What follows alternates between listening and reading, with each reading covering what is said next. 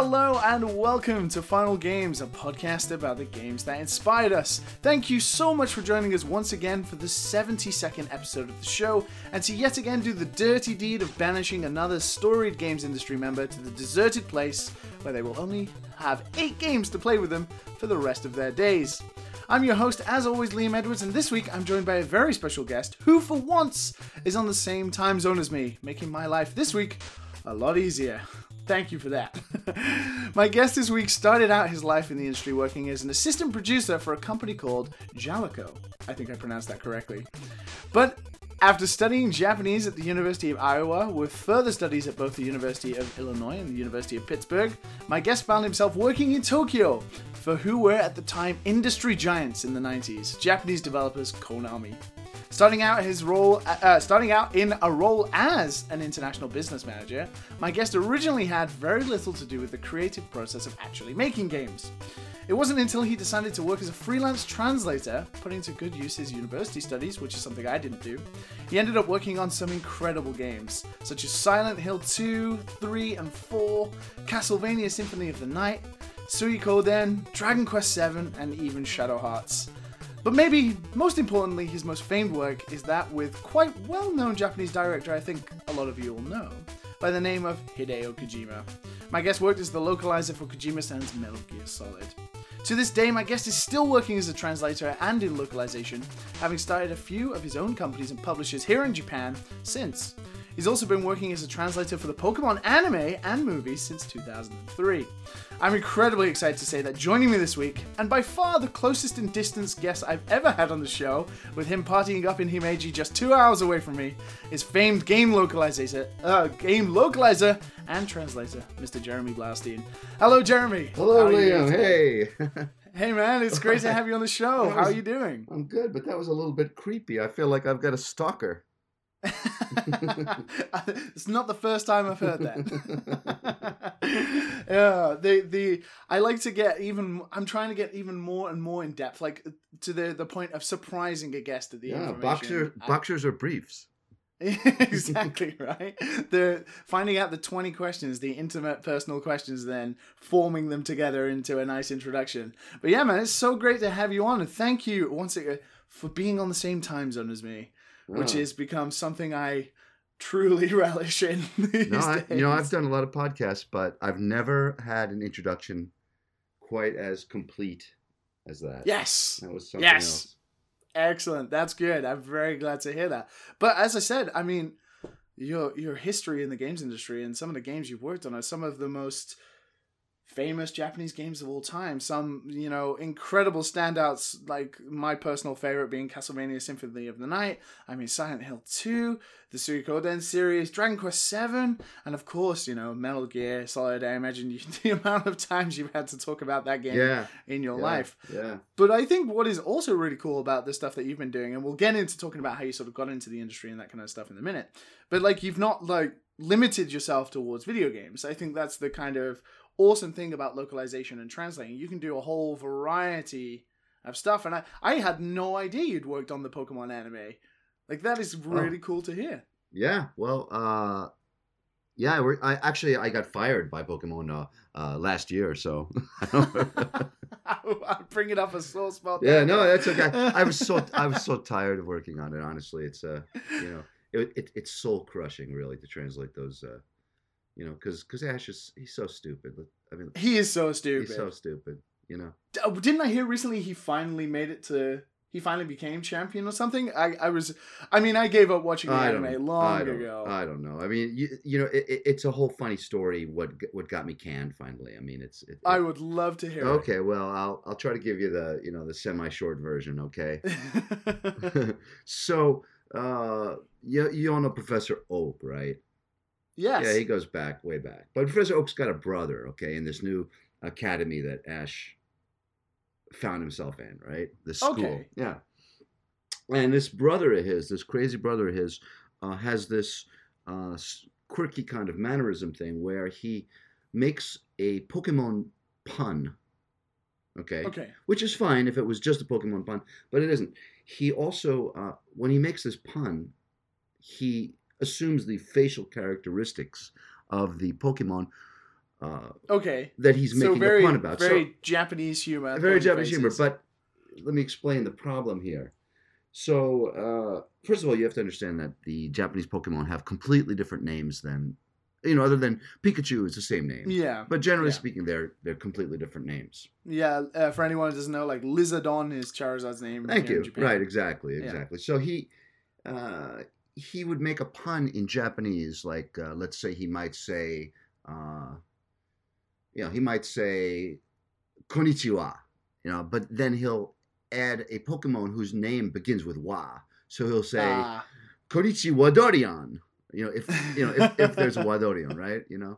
Which there isn't. I just made that up. And then his face would look like a Wadorian. Okay. Yeah. Now, when you try to translate this, okay, you're faced with the problem of having to translate konnichiwa. Fine, okay, how are you doing or whatever, good day or whatever you want to say. But then you're faced with the awesome task of trying to make a pun out of a Pokemon whose name is not only is it not Wadorion, maybe it's going to be Poophead, whatever his name is, and you have to make a pun with the meaning. You have to retain the meaning. And also the animation will have the facial expression. You can't just choose a Pokemon that is going to fit your pun. You have to. Yeah. It has to be that one Pokemon, but it's got a name that is not necessarily going to fit with sounds. Yeah. So I said to the guys, this is not a deal breaker for me. I said to them, okay, so we've got this problem. And we're going to have to come up with some kind of... It was the beginning of this new season, Yeah. My old boss had recently left, gone to a different place. And I was dealing with a new person over there. Anyway, so I said, we've got this problem. Let's put our heads together and think about it. And I got some kind of short, response, something like, just do your job and translate it. Oh, God. Yeah, I was like, well, but I can't. It really can't be done. And they're like, well, if that's your attitude, and fuck off. Yeah, it was like that. And then before things escalated, it was like, we won't be requiring your services next. I would like to read those emails. It's pretty pissed off. So what did they do about it? I don't know. I don't watch the thing. My brother, my sister. Yes. Right. Yeah, your sister. Maddie. Yeah, Maddie. Yeah. Was the voice of Meowth for Meowth whatever, like for 8 a long time. Yeah. Really set the character. Well, I mean, let's think about the Pokemon anime in terms of how long it's been going on for. Pretty much the most famous voices. You've had Ash change so much. You had Professor Oak change. Yeah. Jesse and James kind of stayed the same, but Meowth was always the same. And Meowth became so recognizable because of, obviously, the Meowth, that's right, kind of catchphrase. So with a Brooklyn accent. With a Brooklyn accent. Yeah. But that was a voice that Maddie had been doing since we were kids. So, but anyway, I don't watch Pokemon. I can't stand it. But I imagine I actually hired a bunch of those on several of the games that I directed. I've got the Pokemon voice actors in there. Ape Escape 2. It's all Pokemon voice actors. People will, people will recognize right away that. Yeah. And let's see, Valkyrie Profile, got him in there. Yeah. Even on Silent Hill 4, there's some Pokemon people. Surprisingly. A lot of people get surprised for some reason. I don't know why it still surprises them when they hear game voice actors in anime. It's like they're two sides of the same coin in terms of the industry a lot of the time. Yeah, but people are still surprised when they hear someone voicing said character when it's like a game character. It's like, how can this game character be this anime? It's like, because they're two different things. Mind blown. Yes. But you have worked in the games industry as well. Obviously, we just sort of touched on it a little bit. And I mean, going through those credits, it's quite a list of games that you've worked on. A lot of them still talked about now, especially considering they're nearly all Japanese games. Yeah. So they were early 2000s, the late 90s, this time when Japan was sort of dominating the games industry, with PlayStation 1 and everything like that. Sort of, how did you find yourself getting into...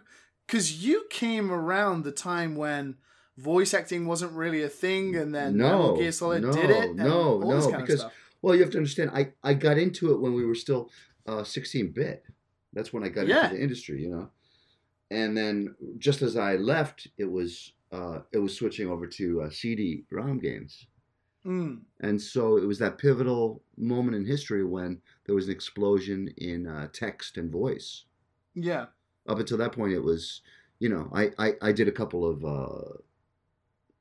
translations for, when I was at Konami, I did a couple translations for, like Tiny Toons and, Biker Mice from Mars and stuff like that. But it's, it's nothing. I mean, my first directing gig was for Contra Hard Corps when I was working at Konami.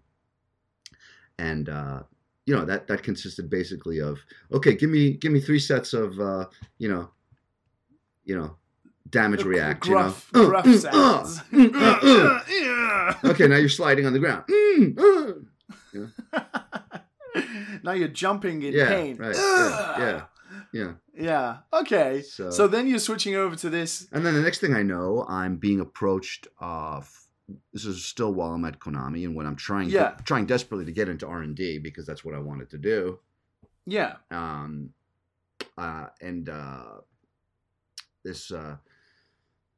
This director in R&D invited me over to play this game, Snatcher, just to get my opinion, see what I thought of it. And I was, it was the first CD-ROM game I'd played.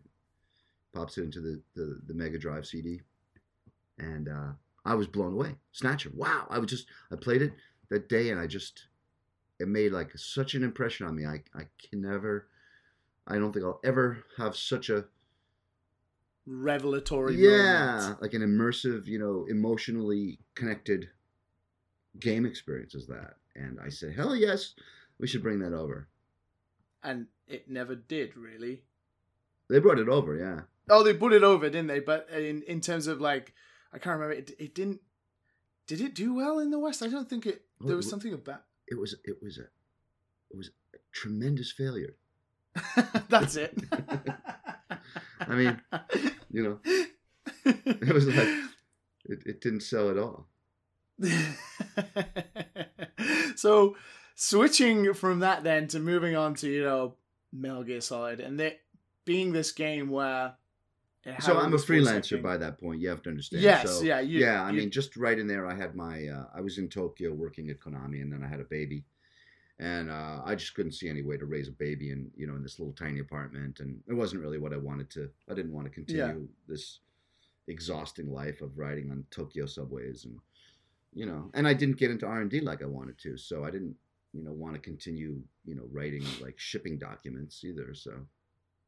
So then switching over to being a freelance translator, then I'm moving back to the States. Yeah, Konami approached you, or were you offering your services to them as like, hey, look, I've left. I had a friend in the international division that helped steer work my way, and to be frank, there just nice little slide. Well, there wasn't. The other thing, Liam, is it wasn't like there was any other options.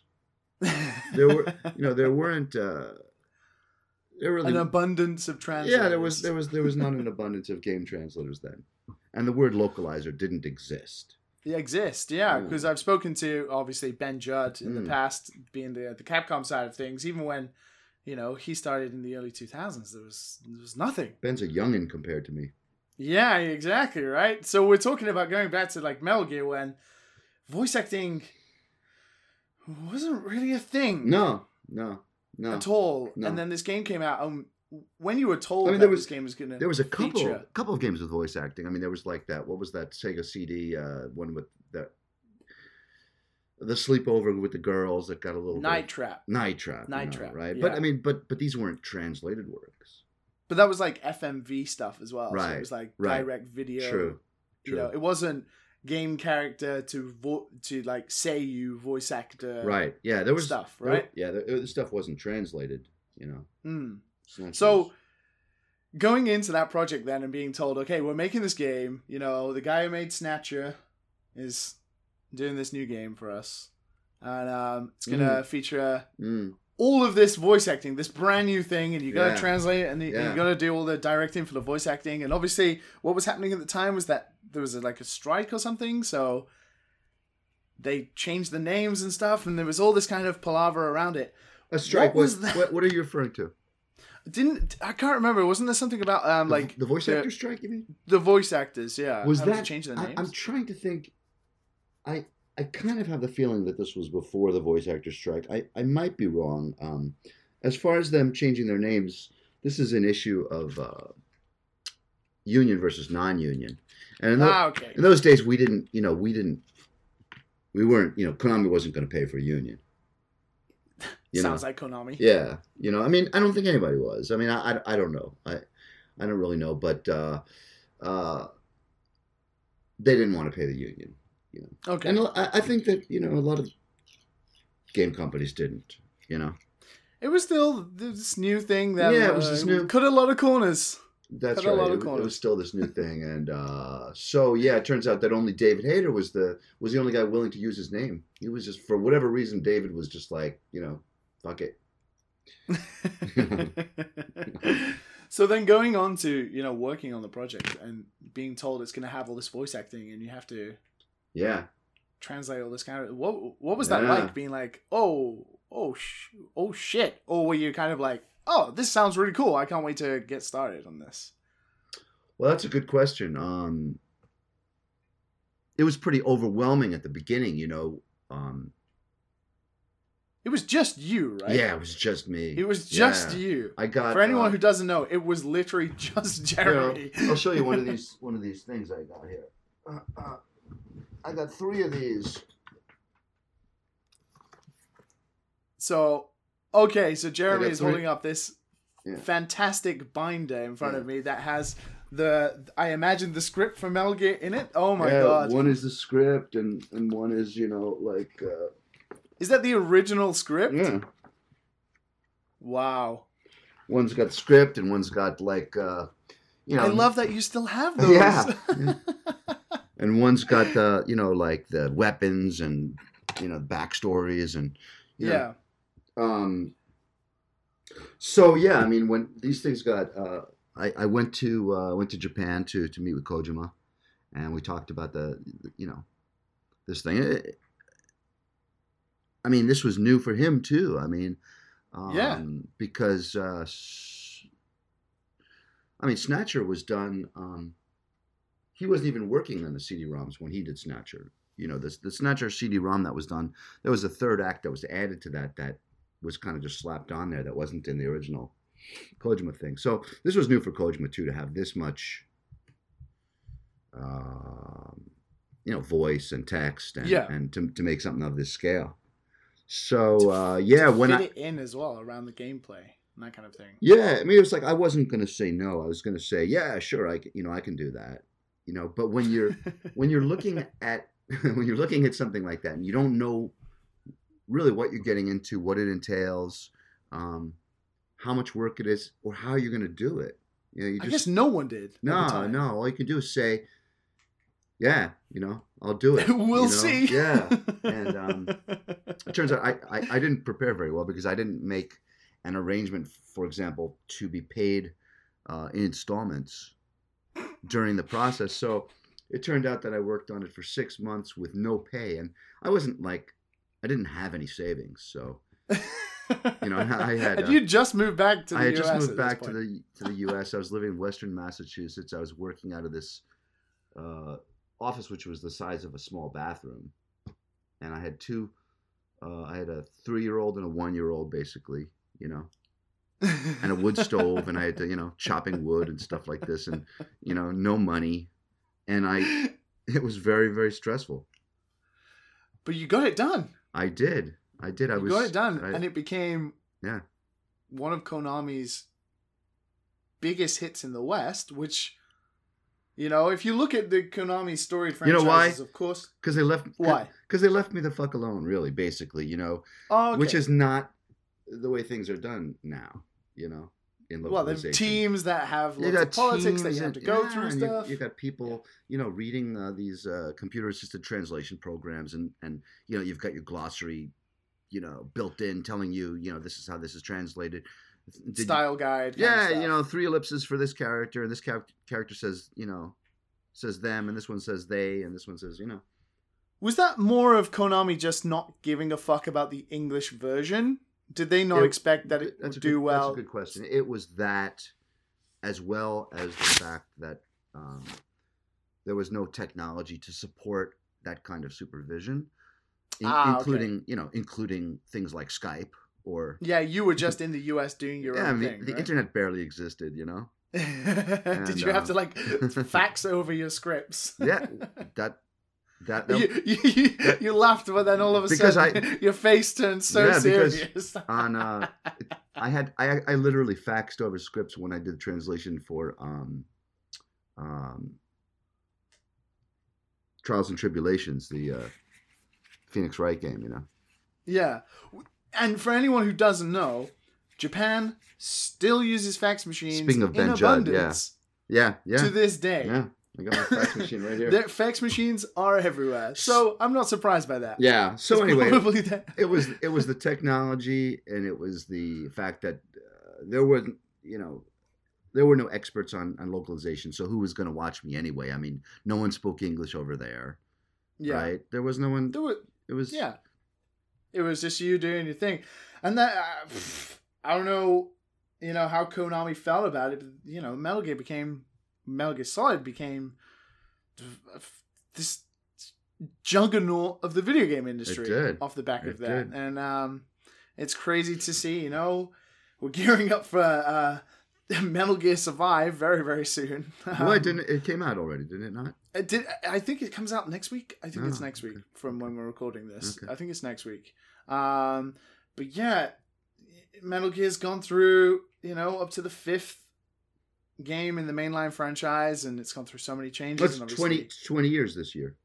20 years. Yeah. And it's fantastic, and it's incredible to sort of, people still talk about Metal Gear Solid every day. Every single day. I got to be totally frank with you. It amazes me because it's not just Metal Gear.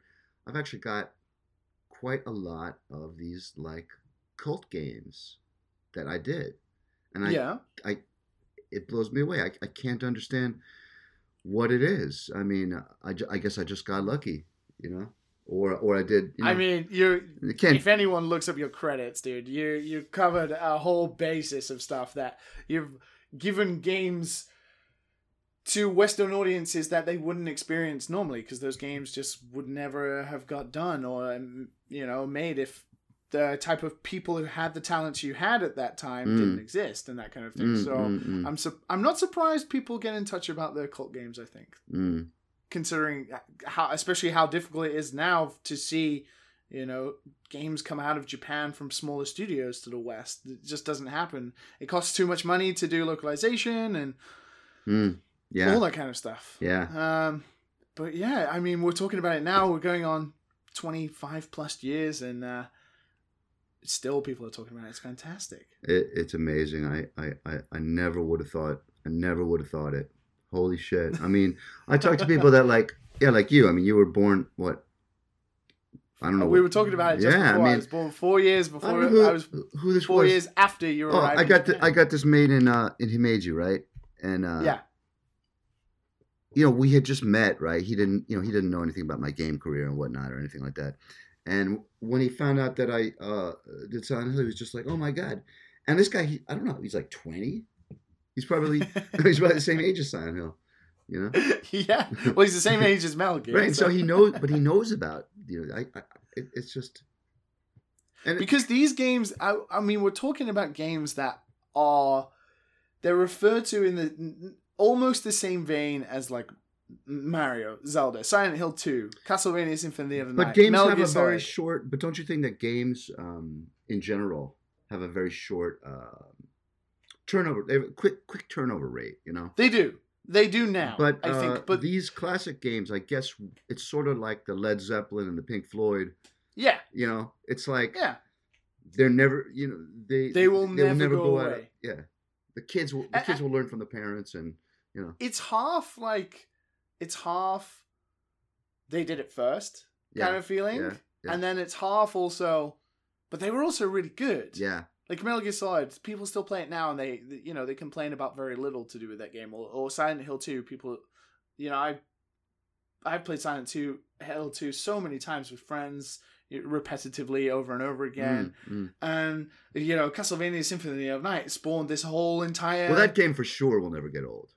No. It spawned this entire genre of indie games that now appear out of every year, the Metroidvanias alongside Super Metroid and stuff like that.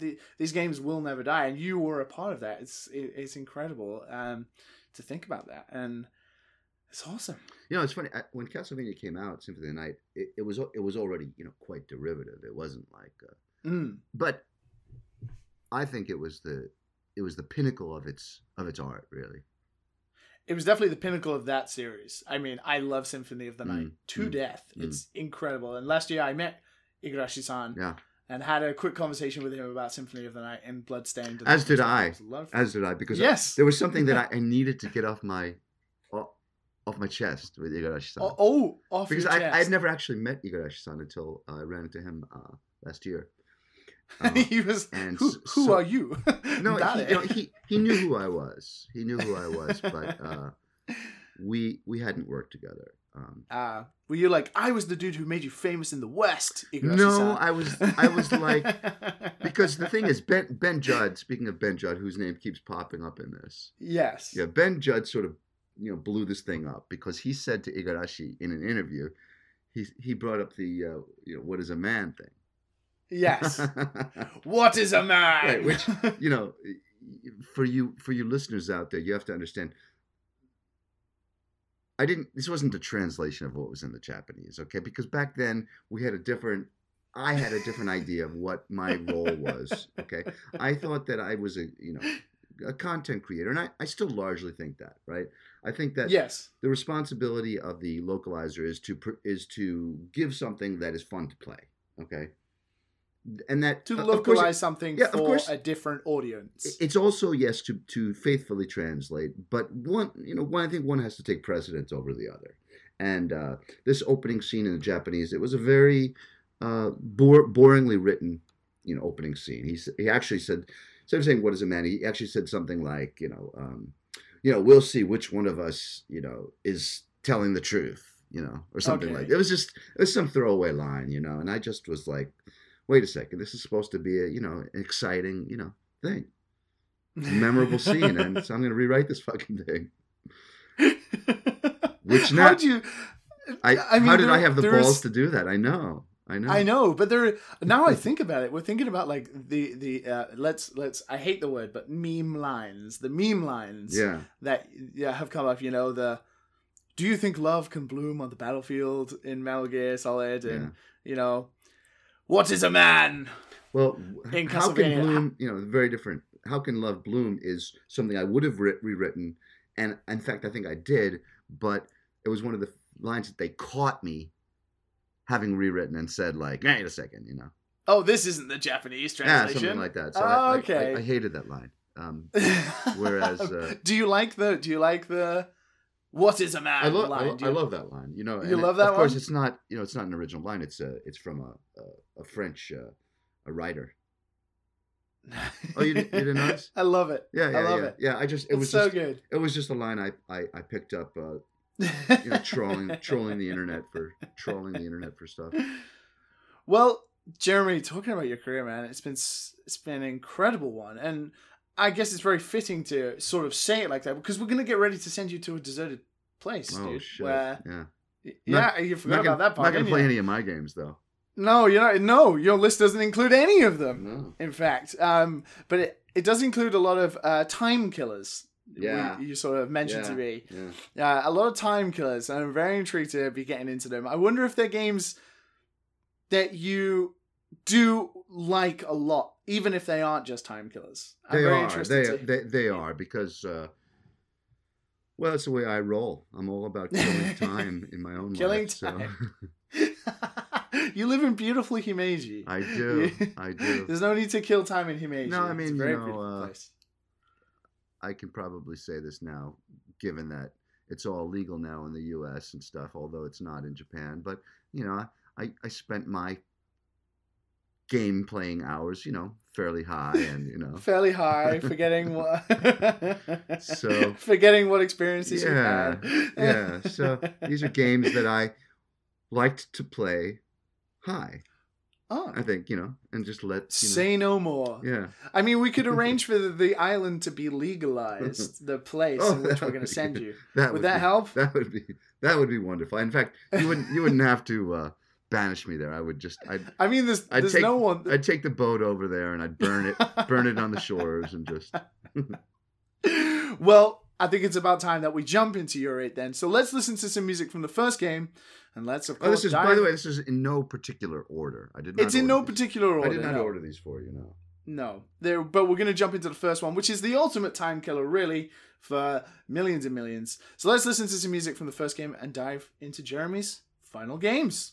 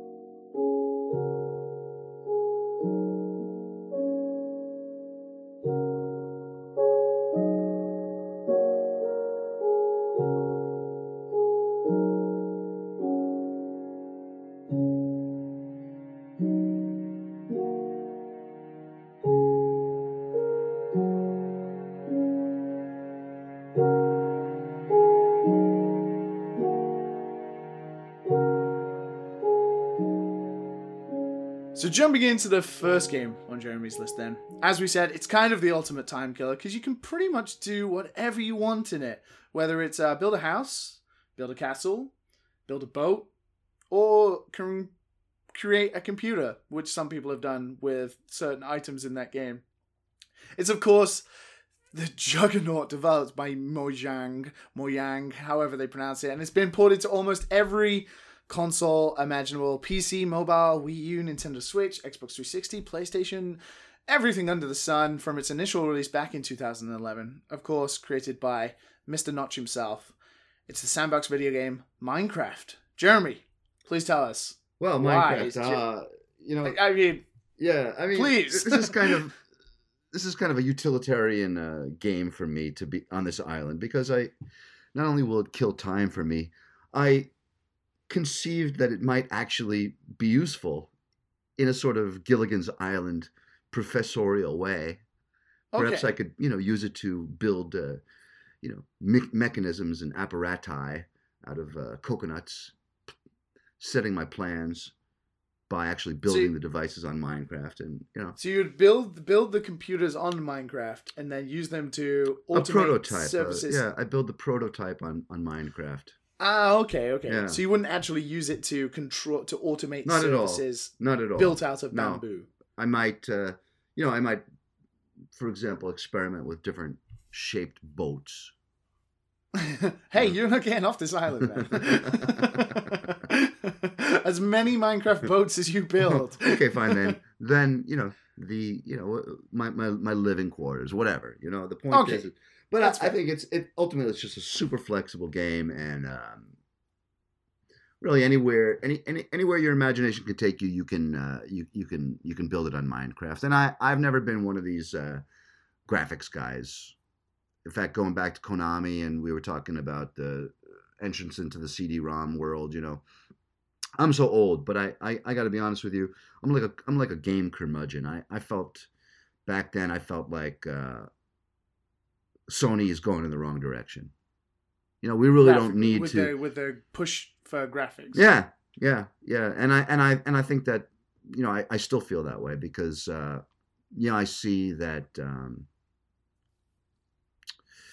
the way we sell these games now, for example, is we throw up these full motion video advertisements, and you know, you look at Death Stranding for example. We know nothing about the gameplay.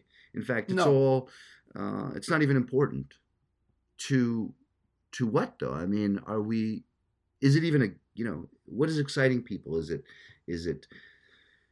I think the excitement is exciting them. I don't know. It's all very self-referential and postmodern and strange. Speaking of Death Stranding, do you get the excitement that people have over a Kojima game? Like, do you, as someone who's worked with him and worked on his products, do you get that?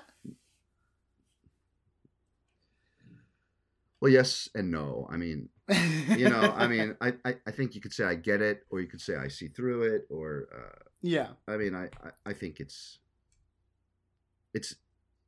not really game making as I conceive of it. It's more like it's evoking of emotions. Yeah, I mean, it's a giant marketing machine, and it's interesting now that we're talking about Death Stranding and we're talking about Metal Gear Survive here, and this really brings the issue to the head, doesn't it? I mean, because like to you then, as someone who has worked on localization, which is predominantly a lot of the time to deal with story in video games. Right. Obviously, you translate items and translate menus, but it's to do with story, which is story comes from a big leap, I think, in graphical prowess too. Obviously, we've had RPGs in the past that Final Fantasy VI, your Chrono Trigger, which tell wonderful stories through text and all that kind of stuff. But then story became this thing that was associated with cutscenes or parts of gameplay where there was very little gameplay and more to watch or listen to. Yes. But for you then, is a game like Minecraft more of a game that you enjoy over something like Death Stranding, for example? Yes. I'll be perfectly honest with you that, and I think this is true for most people. You'll watch a cutscene, once, and then you're always going to skip over it. You don't want to see it again. It's right. Even if and there's quite a large number of people that aren't even going to watch it once. Yeah, they're just going to skip it entirely. Does that hurt you as a localizer? No, it doesn't. It doesn't hurt me. I mean, I think that if it's there for the people who if it was well done, then people are going to want to watch it. So it's really the test of whether or not you have to have both. One has to serve the other. I think that the story has to ultimately, whatever you say about storytelling and this sort of thing, you're still dealing with a person that's playing a game. Yeah. You have this X amount of hours, where you're sitting in front of the screen and you're interactively involved in this structured, play. Okay. And now the story is certainly a useful thing to enhance your interest by creating to deepen your sense of the reality of this world that you're playing within, right? Okay. But the two have to work hand in hand, and the gameplay must never be reduced to being nothing but a structure for this storytelling. And the storytelling must never be reduced to being nothing more than just a sort of slapped on a text box here to explain this. Yeah. That no one wants to read. Right. So, okay. You take something like Silent Hill 2, for example. Yeah. And you really, really have something that's so well integrated, I think. You couldn't It's a broad balance between the gameplay doesn't have much text or story to it that isn't outside of environmental storytelling. You'll read a lot of stuff, like you'll go up to something, press a thing, and it'll react and give you a text box. But a lot of the time the story is constructed around you getting to certain markers within the gameplay itself. And then there's kind of almost a unique separation between the two, I think, for that game. Yeah, I think but that's works very together. true. Yeah, I think that is very true, and it's actually quite different, really, than something like Metal Gear Solid, in terms of. Because that goes for Metal Gear Solid is the ultimate example of this with the codec. Right. The codec. It will interrupt you. Exactly. A lot of people It's very enjoy that. intrusive. A lot of people love the codec and they have fond memories of it. But ultimately, in terms of playing a game, it interrupts you. Or not randomly, but it definitely interrupts you unexpectedly quite often when you're playing the game, or you're trying to figure something out and then the gameplay stops for a brief period and you have to listen or read something, and maybe some players aren't interested in that and others maybe love it, but there's definitely no synergy between the two. I think it's like, it's like a filmmaker, some things, I think it's best when a filmmaker doesn't tell you something, but shows you it and allows you to feel that you stumbled upon this feeling or this discovery yourself. Yeah. And so I think it's like that with games as well. Now, it's just my own personal taste, but I'm not a big fan of, getting hit over the head with stuff. Whether, So what about a game like Minecraft then? That has that has no story, but it does have like this adventure mode where it has like this Ender Dragon and all this kind of lore that isn't explained to you in any way. You just kind of experience it. I'm a playbox guy, sandbox guy. Sandbox, yes. I'm a sandbox guy, and the first game creator that I wanted to know about, the one that really grabbed me, was Peter Molyneux. Interesting. Yeah, considering. I just, why is it considering? Because I think as that guy's career went on, the story became quite heavily a focus it's true. of his. Yeah, that's quite a good point, but it is diametrically opposed to really where he started, in my opinion.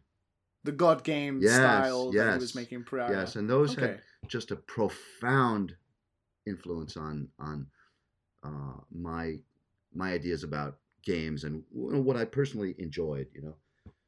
This is really interesting because obviously we spoke a little bit about when you started out, and obviously your push to get into R&D, and that you never sort of made it to that creative side, like that development side, and you became creative in this very different way, which is I submitted a game plan. Experience. Sorry to interrupt you, but I just wanted to say I submitted a game plan actually to Kojima-san, which was very, very much influenced by Peter Molyneux's games, and also some Will Wright in there. It was really a Peter Molyneux Will Wright kind of mashup.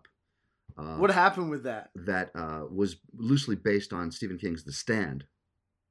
Yeah, it would have been good. So where did that go? Where did that go? Kojima didn't really, he said, you didn't, I don't know, the game plan proposal that you wrote, it wasn't filled in with enough details and blah, blah, blah. And we were in the business department. We weren't in any position to be pitching. Yeah. Yeah. So it wasn't. So do you, I'm sorry, I interrupted you. Yeah, what were you going to say? No. Do you have a little bit of regret for not switching to that side? Oh, yeah, so much. Yeah. Because even though we're talking, we went on for, a good half an hour about how incredible your career has been, and all these people who still come up to you and talk to you about the games that you've worked on and the stuff that you've created, the lines and the scenes and the character personalities that these people love, like Solid Snake and all that kind of stuff. Like, that comes from your work. It comes from other people's games, but for us as in the Western audience, it comes from your work. Do you still have the regret that you didn't make a game? Of course I do. It's funny. I just retweeted this thing from a Metal Gear Solid bot today. This line I loved from Metal Gear Solid, where Snake says, "You know a lot about science, but you don't know how good a cigarette tastes in the morning." You see, that's like, and that's your history, right? This is not a translation. This was a line that I shoved in there, and no one noticed that I shoved it in there. And the thing was, this is why also I did not translate Metal Gear Solid 2, 3, 4, 5, and whatever, because when they did Integral and they had to comb over these things, going line by line, they're like, "Wait a second, what's this?" And when Kojima found out about it, he wasn't pleased, and and so in fact he was so not pleased that when they made the Twin Snakes, he must have had a staff of 3 or 5 or more people choosing some symbolic lines that I had written just to get rid of, just so they could and you have to understand, they took like 99% and more of my translation. But the 1% of personality. Yeah, right.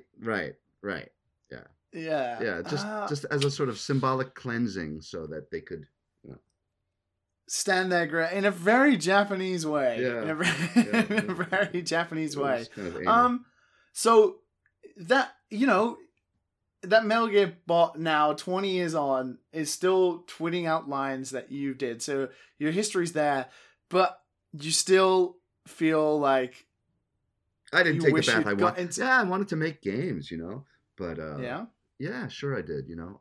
I think I'm lucky that I didn't.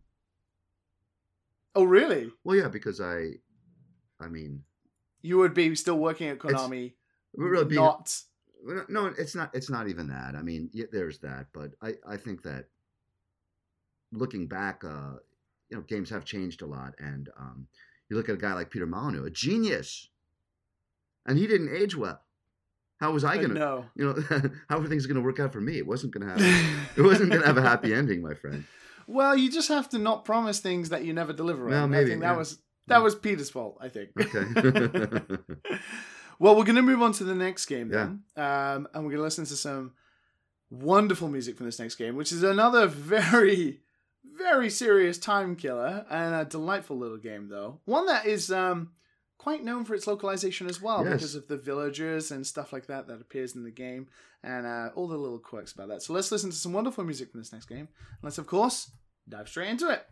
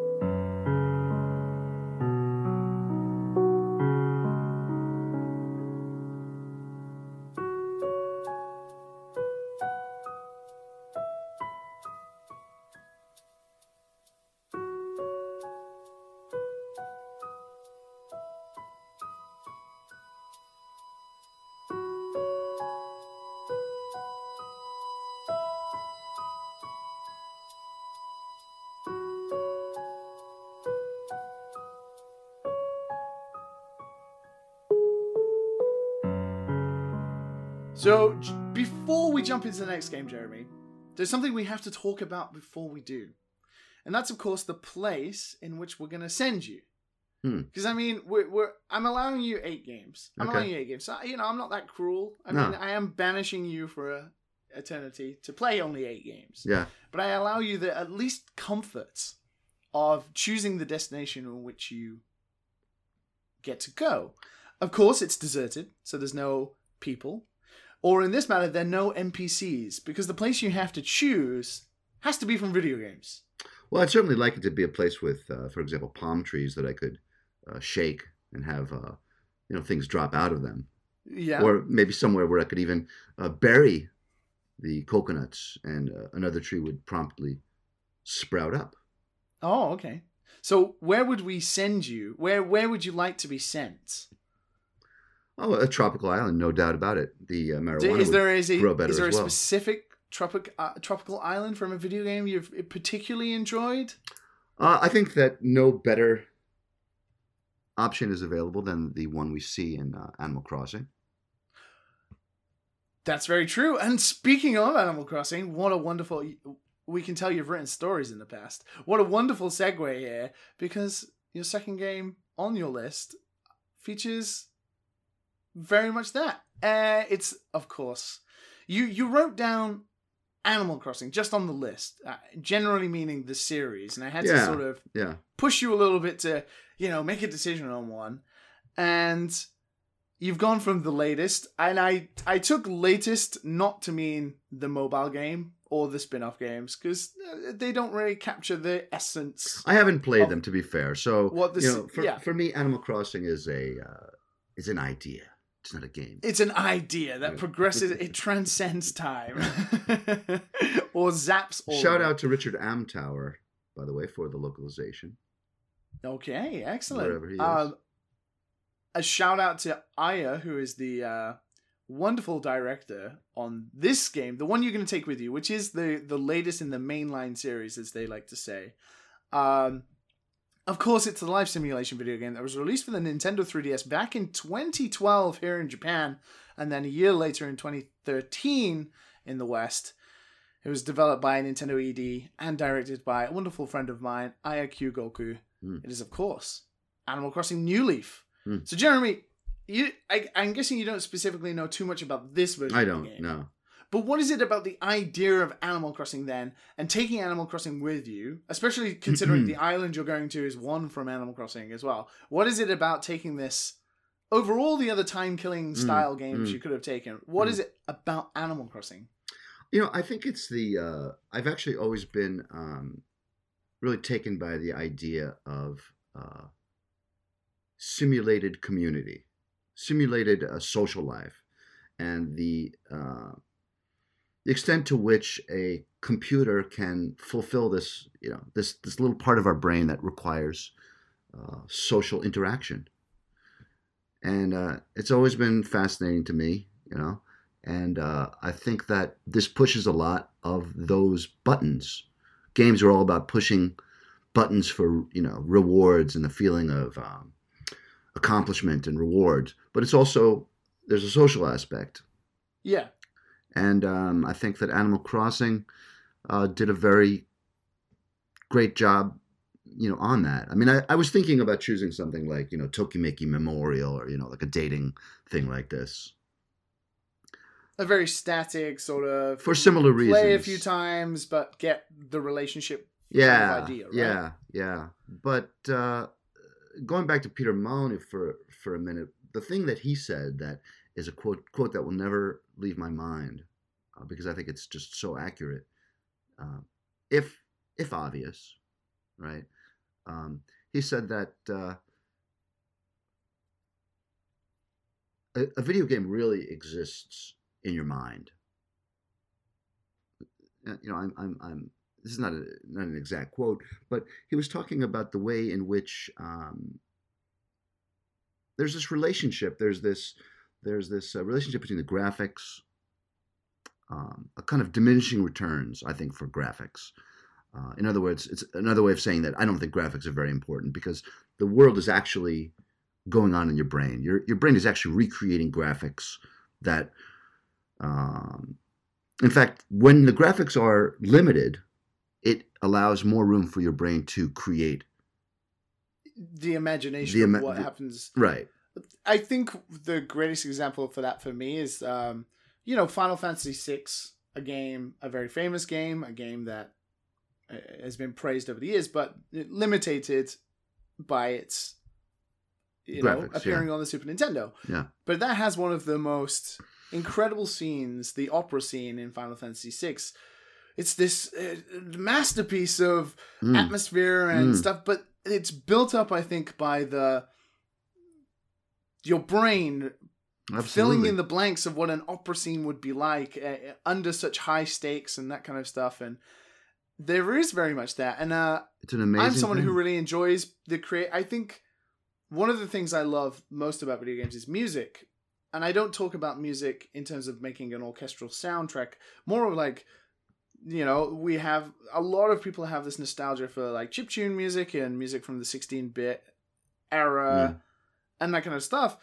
And those tracks were built under limitations, like extreme limitations, but the creativity and the imagination you get out of that because of it. I've always had a real fondness for people creating stuff under severe limitations, because it almost empowers you as the player to think a little more outside the box of what the game really is. I think when there's limitations, and this is true absolutely in music too. I'm a big blues fan, Some people that don't get the blues, they say, come on, all the songs sound the same, but, the thing is, it's working within these limitations that the the smallest, most subtle differences are the most expressive. It's these tiny variations, in blues that makes you feel a person's soul, And it's like raising kids too, You raise them with limitations, to you give them too much freedom and things get all fucked up. And you can't go back in graphics either. I mean, I was trying to figure out these 8 games, and I remembered a game I liked for the Sega the Sega, the Mega Drive. It's called, I think, Centurions of Rome or something like this, And I looked this up, and I looked at some gameplay of it. Couldn't fucking believe how horrible the graphics were. Because in my mind, there was gleaming armor, Yeah. armies smashing against each other, and it is simply unacceptably poor graphics at this point because there's no going back. I mean, but then again, I'm so old that I played, biplanes on the, Atari, in the combat game with my twin brother, and we were flying biplanes, even though they were, 3 pixel, 3 pixel or tanks, So then with a game like Animal Crossing, then the relationship dynamic is very limited. You're right. It's true. You give presents and yeah. But people have such a fondness Yeah. for that game, and they have serious stories and love for the characters because of when they talk to someone else about, oh yeah, this villager came and I gave him a present and he gave me these things and I loved seeing him walk around my village and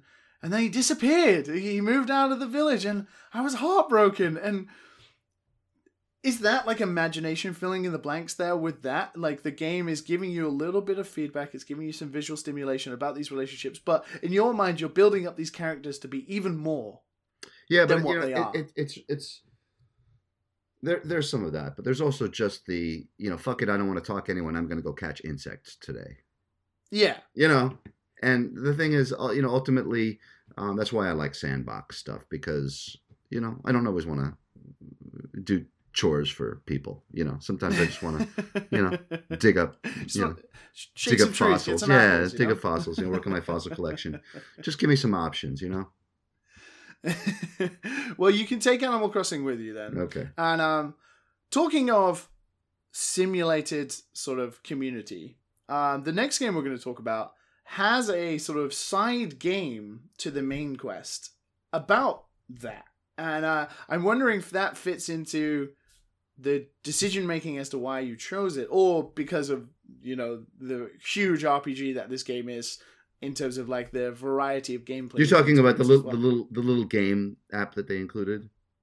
Well, no, there is that, but there's also the building of the town, rebuilding the town, kind of thing. 100%. Okay. Absolutely. That's my, we're getting very close to my heart here. Which is really intriguing considering what the incredible amount of things that you can do else in that game other than just building a town, but actually, which is a side part. I found it very interesting that you pointed out that I did not choose games that really reflect what I do as a career, which is this sort of storytelling thing. Yeah, no, absolutely. It's the antithesis to that. Really, it's player-driven. It's player-driven gameplay, making their own stories essentially. Systemic gameplay to a point. Yeah. But we're going to listen to some music from Inon Zur, the wonderful composer, for some very famous Bethesda games.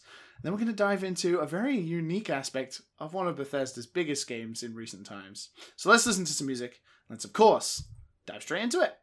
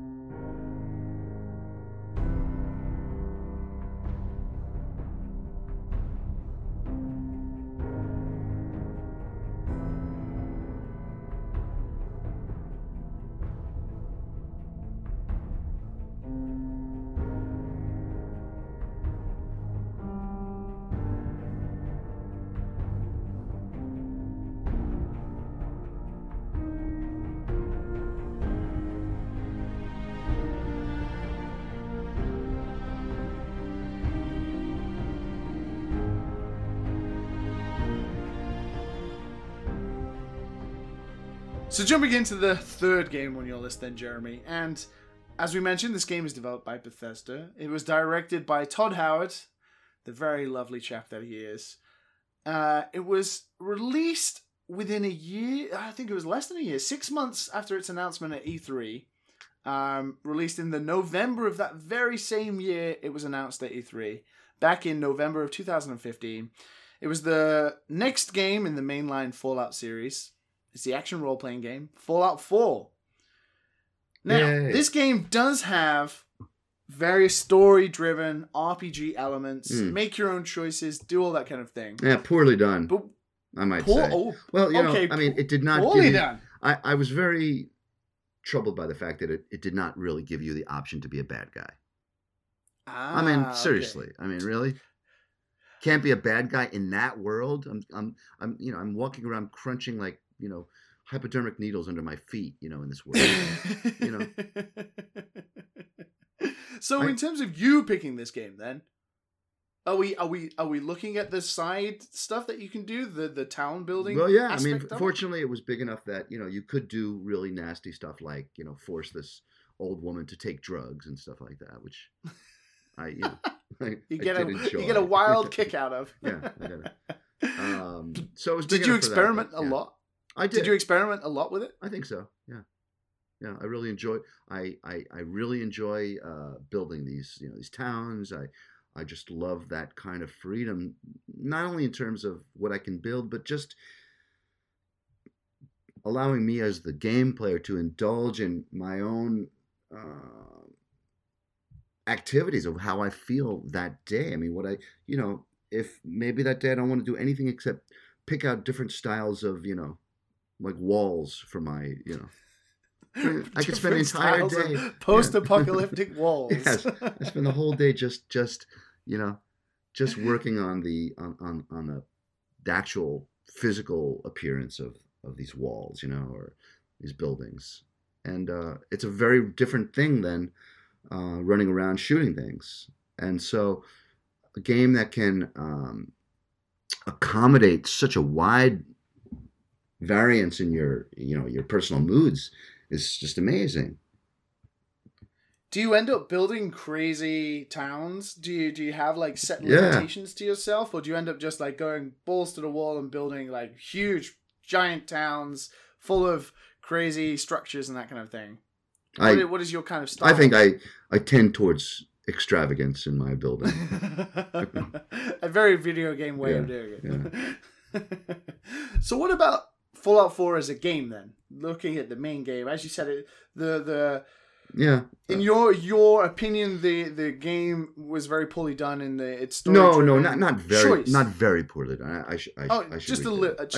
I think that it made a very bad choice in not allowing you to be an evil character. Really, I mean, ultimately, it just the missions that it sent you on forced you into this good arc, if I recall correctly. Yeah. It was, and that's the strange thing about this Fallout.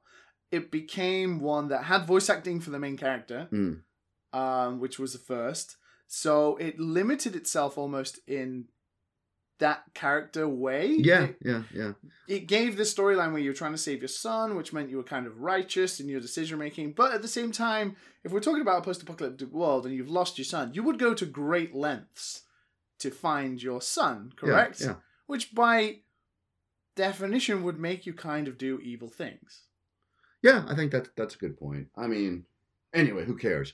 Fallout 2 was one of my favorite games, going back, And but it didn't have town building. That's true. It didn't have town building, but it had, especially for a game of the time, it had tremendous flexibility in how you could, play as a character. Yeah, and it was more of a traditional role-playing game. Yes, and it was than these games are. Great writing. So we're going into some story stuff here. I mean, it's not as if I'm a big fan of storytelling and text. In fact, I prefer text storytelling over cutscene driven. Yes, cutscene driven. Acting. Yeah, Okay. Especially heavy-handed, ponderous kind of stuff from people who you might know. But I find it really intriguing that your line of work. Do you play the games that you work on then? If they are these kind of games that are story-driven, cutscene-based stuff, or do you go home and it just depends. Do you go home and you're like, I want to play some town building instead. I don't want to play. Story-driven. It depends. Game. It depends on what the game you're talking about. I mean, yeah, it just depends. But I grew up playing Zork, man. So it's like they had no storytelling. Yeah. It was all gameplay driven, and I mean, no, it was all text driven. Oh yeah, God!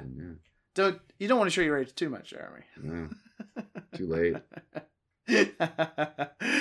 But talking about gameplay, pure gameplay standpoints, then, and Killing Time in a very different way, a more sort of strategic way, is a series that we're going to talk about next. Is one I've never played. I've played Sid Meier's games. Yeah. I've obviously played Civilization, and I love those types of games, but I've never got into this next series.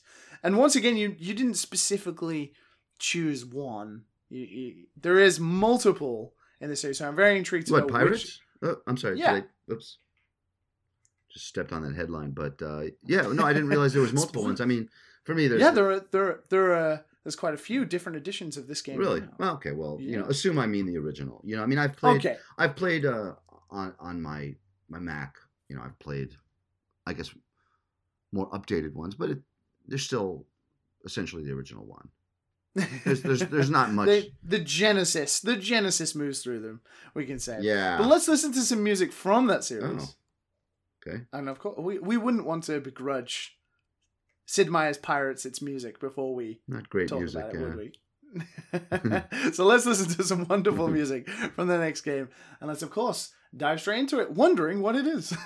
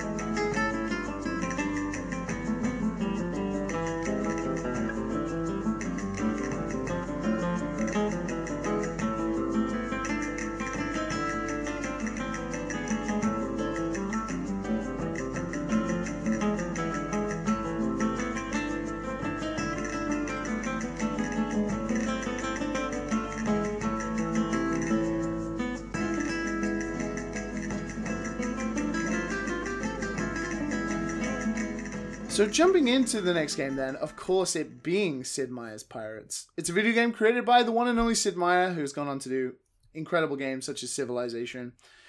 The original game that we're talking about was released back in 1987.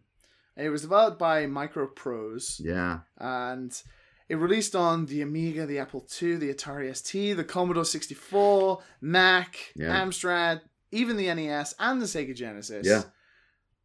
I think I played it from a tape, It was like a tape.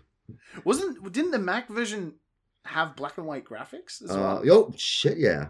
I mean, I think I had some kind of a PC, back then, a NES something or something. I don't know what it was, but yeah, I mean, we're talking about, I mean, this, it had like magnetic tape drives, this fucking thing that I was playing that on. So Pirates is, it's a single player open world game, open world in quotes, for 1987. And this is, what is this then? Is this Killing Time, or is this just like a sort of old favorite? It's, I think that all of these things have something, in common, which is that they allow you to inhabit a world. And the graphics do not represent an obstacle or a hindrance to the free flow of your imagination. Although, for sure, Fallout 4 doesn't fit into that, but yeah, it's just a very big world, and it's got different ways that you can approach your goals, or actually not even have goals. You can just you can be a pirate. You can zip around on a sloop, with only, 16 guns, or you can go for one of these big giant, 100, gun barges, and just blast people out of the water. And it's, choose different ways of playing the game, or you can choose to be good with a sword, or good with a gun, or, good with, dancing, dance to, marry the good-looking woman from Spain, or what I mean. There's just enough different stuff that you can approach it in different ways, and when you're playing it, you kind of, because you got to see here, you're on a ship, and you're looking at these primitive graphics take you over the seas, and yeah, really minutes go by when you might not even see another ship. I mean, no one would ever do that in a video game now. There's just nothing to do. You're just sitting there, and your ship's just going east or southeast, and the wind's blowing, and you don't see another ship for minutes. What the hell was he? What was he thinking? Nothing like that could ever possibly be done in a game now. But if you're like kind of high, and which you will be, which I will be, right? Sipping on a coconut drink. I can't think of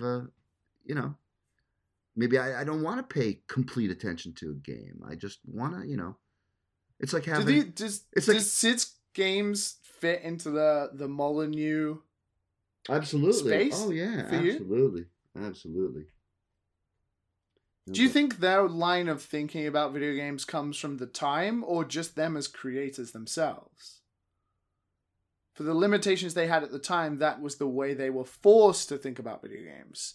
Or is it more about those two being two of the most famous game designers for certain reasons? I think that represents their philosophy, of play, rather than the limitations. I don't think that you say... I think that they had enough, technical stuff to work with, that they didn't say, maybe like back in the days of Atari, what kind of thing can I build with just 3 pixels and no, they were like Sid wasn't sat there and he was like, do you know what? We can't have the player see another ship for 5 minutes because we can't actually fit another ship on the screen.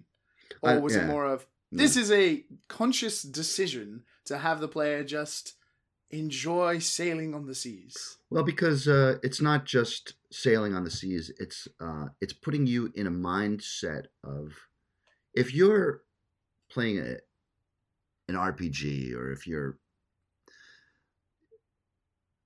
My job as a creator, the creator's job is to place you within this world, and you can place you within this world by telling you textually, through text, that you are this character. You can create a full motion video which shows you, really elaborate details of the hair of the person that you are. Or you can create something which is evocative of that world. And in this case, sailors would, travel for long, long periods of time with nothing happening. But as a side benefit, when nothing happens for a long time, when that strike does happen, like you're watching your bobber while you're fishing, You ever fish? Yeah. You ever fish? I fished when I was younger a lot. Yeah, and you got one of these bobbers in the water, and it's just, you're just watching the waves lap at it, and you see a little bit of red, a little bit of white, a little bit of red, a little white, a little red. Oh, there's more red, and it's like, it's not a real thrilling thing. But what could be more thrilling, And so it's this contrast between sensory deprivation and sensory overload. And when you overload someone by showing, the hair graphics or the boob graphics, you can't go back. I mean, you just can't keep going up and up and up and up. You gotta work on the lip. You gotta retract a little bit. You gotta retract a little, pull back. Let the player let the player think about it themselves a little bit. Yeah. Give them a chance to think about, is the fish going to come now? Yeah, exactly. Is the fish coming now? Yeah. And the fish will come anytime soon. And relax. What is the fish doing? Relax in between the excitement, Enjoy yourself, look at the waves, Listen to the birds, It's not all about the action, it's about the spaces between the action. And that's something Japanese have always understood very well. Very much speaks negative through their space, games, of course. Negative space, indeed. Yeah.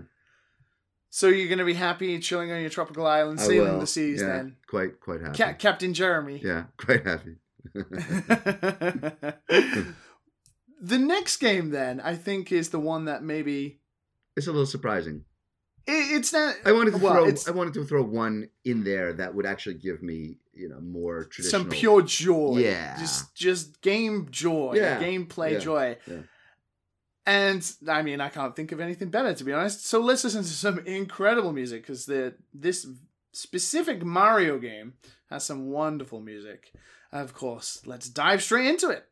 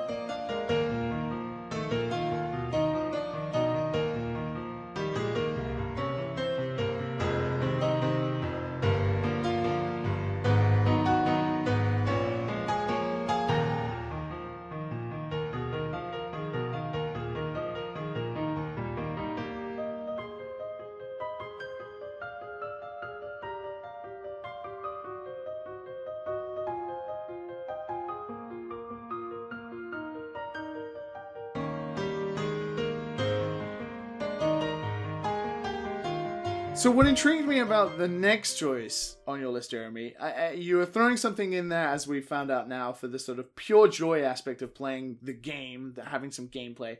But it's a game you've never played before. That's true, but I'm just such a big fan of Nintendo, especially lately, Oh, of course. This Labo thing came out, and I said, God damn it, I knew I loved these guys, and I love them more now than ever, Because it's intriguing, considering this is the kind of the only Nintendo game on your list. There are games that feature on a Nintendo console, but it's the only pure Nintendo game. It's true, but how many? I mean, yeah. In terms of gameplay, if you just want pure gameplay, I could have put a lot. To be honest with you, I could have put a lot of Nintendo games on there, but I think that the time killing just won me over. Just won you over. Yeah. Well, I mean, if we're gonna take any sort of game to, I don't know how to describe it, to sort of symbolize Nintendo's joy in what they make. This next game does a very good job of that. Yeah. It was developed by Nintendo EAD Tokyo, and it released back in 2010 for the Wii. It is the sequel to Super Mario Galaxy. It's, of course, the platforming giant game that is Super Mario Galaxy 2. Yeah. Jeremy, tell me what you know about Mario Galaxy 2, and what, considering you haven't played it, so we can't really... Yeah, I mean, the thing... I can tell you why I like it, but what is it about Galaxy 2 that, instead of taking a game that you know and love from Nintendo, you're banking on a game you've never played before? So what is it that, looking at it, excites you about playing? Liam, to be honest with you, I've never actually made an easy transition into 3D playing, Okay. When you grew up playing 2D, as I did, and I was a good game player, but the brain gets less flexible as you get old, and it's not easy to transition into an entirely new dimension. So this is the ultimate challenge. Yeah, it's challenging, but for me, all the things that made Super Mario, the Mario world, so great for me, and Miyamoto, his conception of his role as it's just so perfect. I mean, his whole, way of viewing games and the world is just it's so beautiful and so true. I mean, it's so pure, and Nintendo is so pure, despite, probably being kind of assholes as a company, you know. And Naive. They're very naive. Well, you know, and when we talk about this direction that Sony went into when you know, Nintendo exemplifies the other direction, which is to stay with the joy of playing, you know, like children play. And that's why I love Labo so much. Sounds like I'm doing a fucking advertisement, but I was so thrilled when that came out. I was just like, you know, they totally get it. I mean, just let us play. And that's, you know, what all my sandbox adventures are about, just playing. Just give me a place to play in, and don't tell me the story. But, you know, I just don't want to be told the story. And it's like, this is true in terms of, yeah, I think all my, you know, my taste in different, you know, things, books or movies and whatnot. I just don't like heavy-handedness, and I don't like sanctimony, and I don't like, you know, these kinds of things. You know, I just want to play. I just want to be given an alternate world to escape in. So how do you think you're going to get on with Super Mario Galaxy 2 then? This game just throw me in there and just let me run around. I mean, you know, Are you a little I'm apprehensive. I am, but you know, that's part of the because I've got a lot of time on this island, you know, and so I'm not really worried, you know, I might die. Do you trust Nintendo to deliver this experience for you? I completely trust Nintendo to deliver this experience, yeah. So you didn't fancy putting Labo on the list then? You didn't fancy taking some cardboard boxes with you? Well, maybe, yeah, I could build a boat with that, but... I told you, you're not getting off this island. No matter how quirky of a cardboard box you've got on you. Okay. So, yeah. So, no, Super Mario Galaxy would... You know, in fact, the challenge would only extend the gameplay, so it's fine. You know, it's you know, I don't feel like the stakes are so big. Like I can't play something like what is that Capcom game, that Lost Souls or whatever, that the really hard one. Oh, the Namco Bandai Dark Souls game. Pardon me, Dark Souls. Yeah, I mean, I played some of that with my son. You know, he's 21. You know, and he's so good. You know, he's so good at it. But I just can't. He's in his prime. He's in his prime. You know, I was their son too, but I can't play it. It's too stressful for me. I just want to smoke weed. Yeah, I just want to smoke weed. Play Mario Galaxy. It's why my favorite genre of games are turn-based strategy games. Even though it's funny, I don't actually have any turn-based strategy games on this. But the reason that I don't is because you can't make a turn-based strategy game that isn't ultimately too short-lived. I mean, you think a game like Civilization, you would get to a point where you wouldn't want to play that anymore? I've played so much Civilization that I can tell you do get to that point eventually. You know, I go back to it. You know, I go back to it, but so this island for you is less of a. It's less about the games and taking the games. It's more about just, okay, I'm going to an island and I'm going to use these games as a tool. A pattern for my, to play with my imagination. Stave off the insanity for a few more years. You've got it. But Mario Galaxy is the one where you're like, do you know what? Sometimes I need a break from thinking about being a pirate or thinking about creating a house in Minecraft or something like that. I just want to have some fun. This is my hobby. Yeah, and it's a beautiful game. Great music. Yeah. It's, you know, it's almost like if you could only pick one game, you might pick that. You know what I mean? Because it's just a game. I mean, there is a lot of Nintendo games that can fit into that category. Yeah, it's true. For sure. Yeah, there are. They are a very special company, and I love talking about this aspect of video games. As people who regularly listen to the show and stuff like that, this is very much my way of thinking as well. The sort of going to that, although I think Sony do great work and the stuff they've done with the PlayStation 4 after the sort of mess that was the PlayStation 3, they've done an incredible job of opening up their toy box of video game styles. Whereas Nintendo, everyone has gone from the highs of Nintendo to people betting against them during times of the Wii U and that kind of stuff. Yeah. But they always come up with these incredible inventions of, look at Mario Odyssey, look at Breath of the Wild, two series of video games that have gone on for 30 plus years, have been iterated on and iterated on. They've come up with two incredibly different and wonderful games that capture your imagination and allow people to just play pure gameplay that is really enjoyable. But then on top of that, they're like, oh, it's not enough for us to create this inventive console for you to play on that has multiple playstyles. How about we integrate that with our imagination of building stuff too? Yeah.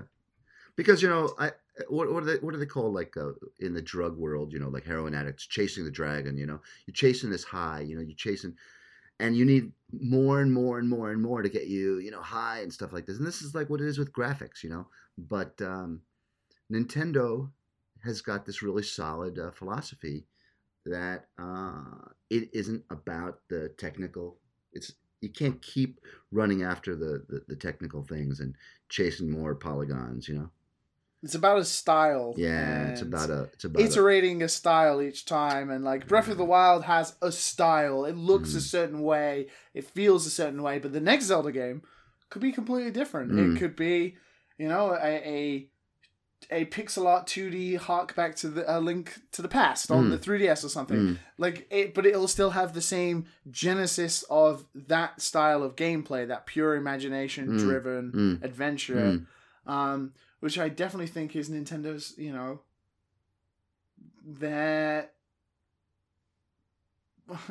it's their way. That's their way. Yeah. It's their speciality, as it puts. And that's just the games they make. I mean, Nintendo have been commented on so many times, it's almost faux pas to continually praise Nintendo for what they do. But they do it so well. And that's why it happens. And I'm very intrigued to sort of come back to the island myself to see how you're getting along and see how you're getting on with Super Mario Galaxy 2 and see if you've thrown it in the water. You're like, fuck this game. Or the faith that you have in Nintendo has been proven correct. I might not actually play it that much. Just dip in now and again. I want it to be there though, in case I want to play it. Just to look at Mario on the front cover. I think though, ultimately, I'd spend a lot of time playing our next game. Okay. Well, I'm very intrigued because this is another one where you just put the title. Yeah. It wasn't doesn't matter. It's an idea. It's an idea. It's an idea. Once again, it's an idea. But you specifically said you spend a lot of time playing this game. So I'm intrigued to know which one you played the most of. Yeah. So let's jump into the next game with some very charming and wonderful little music from this series. And that's, of course, dive straight into it.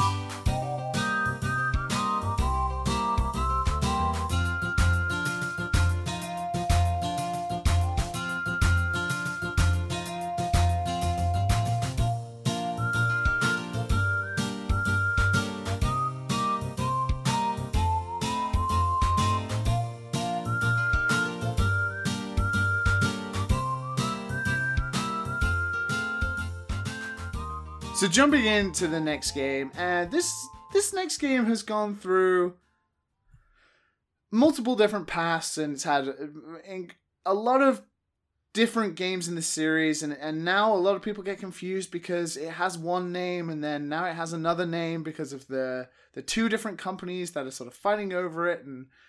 But it's, as you said, it's kind of an idea, and we saw a game called Stardew Valley came out, which was a game inspired by this series that did incredibly well. So considering what this game is and what this series does and allows the player, I find it incredible that it has such a almost rabid fan base of people. There are millions of people who play this kinds of games, and I guess the idea is time killing and enjoying the charm of this kind of life. I don't. That's I offered to don't you? agree. I don't think it's the time killing. I think the time killing is a side benefit.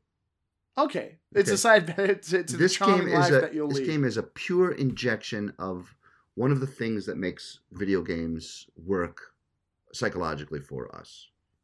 Okay, so the original game was released for the Super Nintendo back in 1996. Actually, it was quite late in the Super Nintendo's lifetime. It was developed by Amicus, which was a company that had Yasuhiro Wada, who I actually met a couple of years ago. A very nice chap. Published by Natsume, one of the companies responsible. In Japan, it released as Bokujo Monogatari, but in English, we know it as Harvest Moon. Now, Yeah. Jeremy, you specifically, obviously, once again, said not a specific game, but an idea. Yeah. But can you tell me, Mm.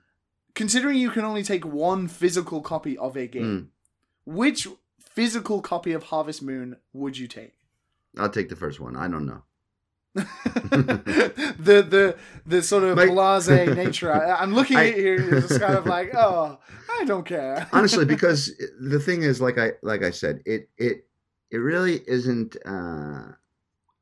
It isn't the differences between these. It's the commonality between these things that is representative of the idea.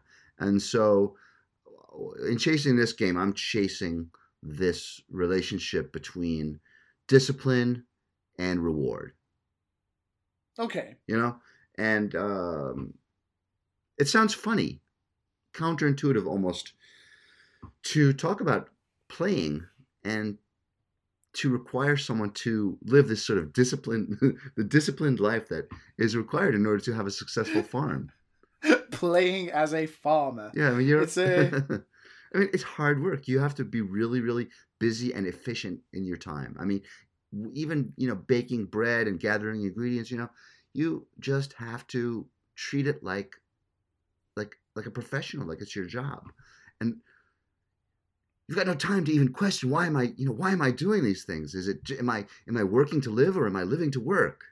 What am I doing? So what is it that you get out of Harvest Moon then? Is it the building of the farm, or is it some people just enjoy doing the chores of it? Just they love the chopping down of the crops, or Is that what they love, Liam? Is that really what they love? What are they? Well, what is I the was mechanism going on here? I was reading Jason Schreier's from Kotaku's Blood, Sweat, and Pixels recently. Yeah. And there is a chapter on Stardew Valley. Oh. And Eric Barone, who made Stardew Valley, speaks about the time he met Wada-san. And it's very Japanese, Let me just say though, this is a very Japanese conception of how to live and play. Absolutely. Yeah. But he met Wada-san, and obviously he was a huge Harvest Moon fan, and meeting Wada-san, even though Eric with Stardew Valley had been wildly more successful than Wada-san in terms of financial success and the popularity of what Stardew Valley became.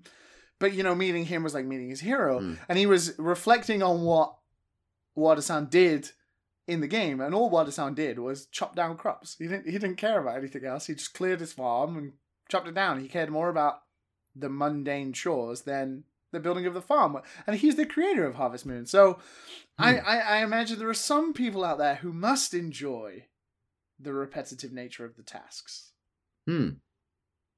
What are you saying? He only chopped down what was this?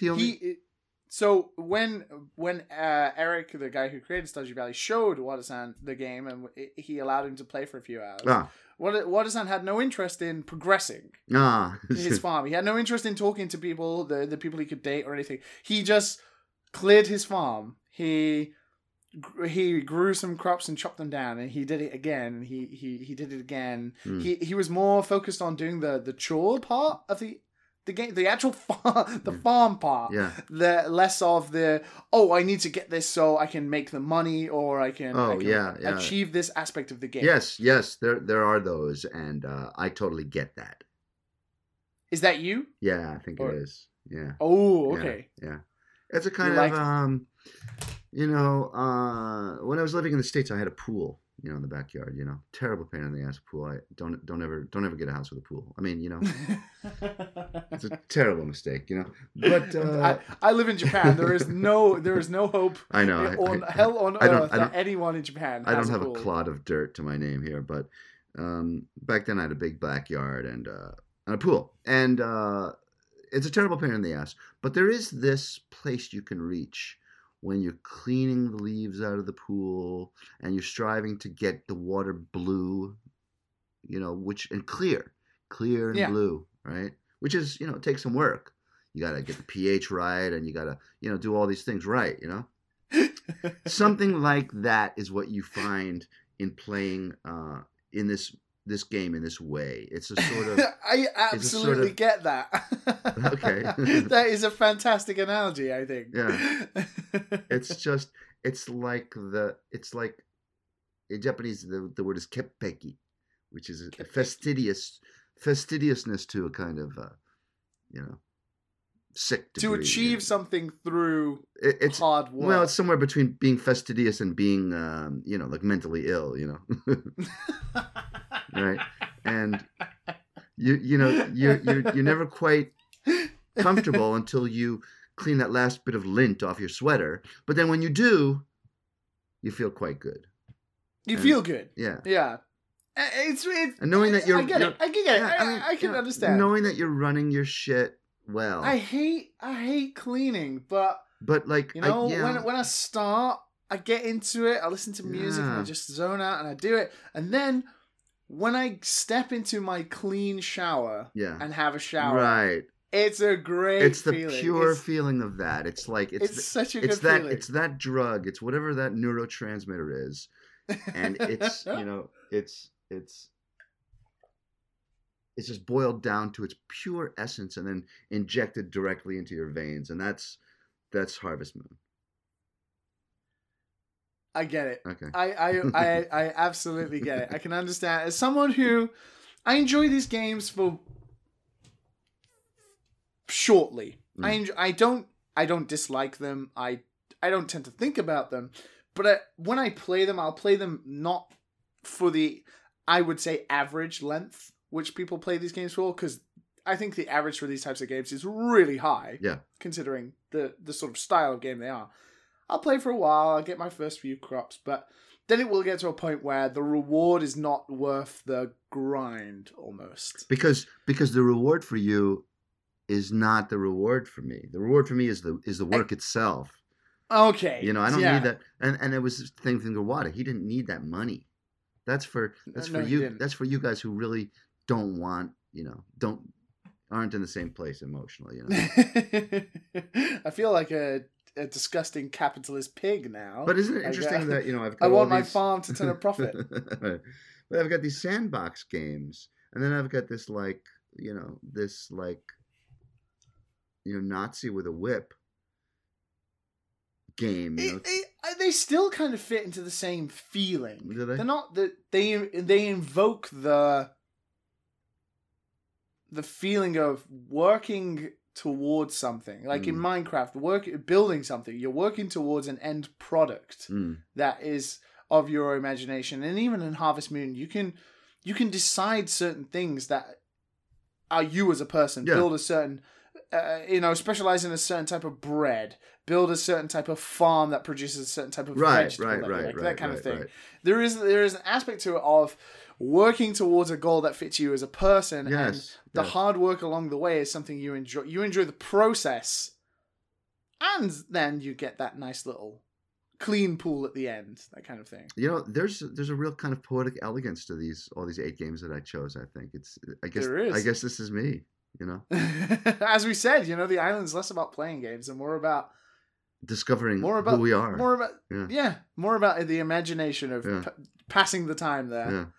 Well, I'm very intrigued to know when the next game fits in there. Well, the next game is just absolutely emblematic of and I will say that this game brought me back into games when I'd been absent for quite some time, raising children and just working on translating games, Yeah. I had lost touch with my game playing self. I never really stopped playing games on the computer, but I did stop playing console games for quite some time.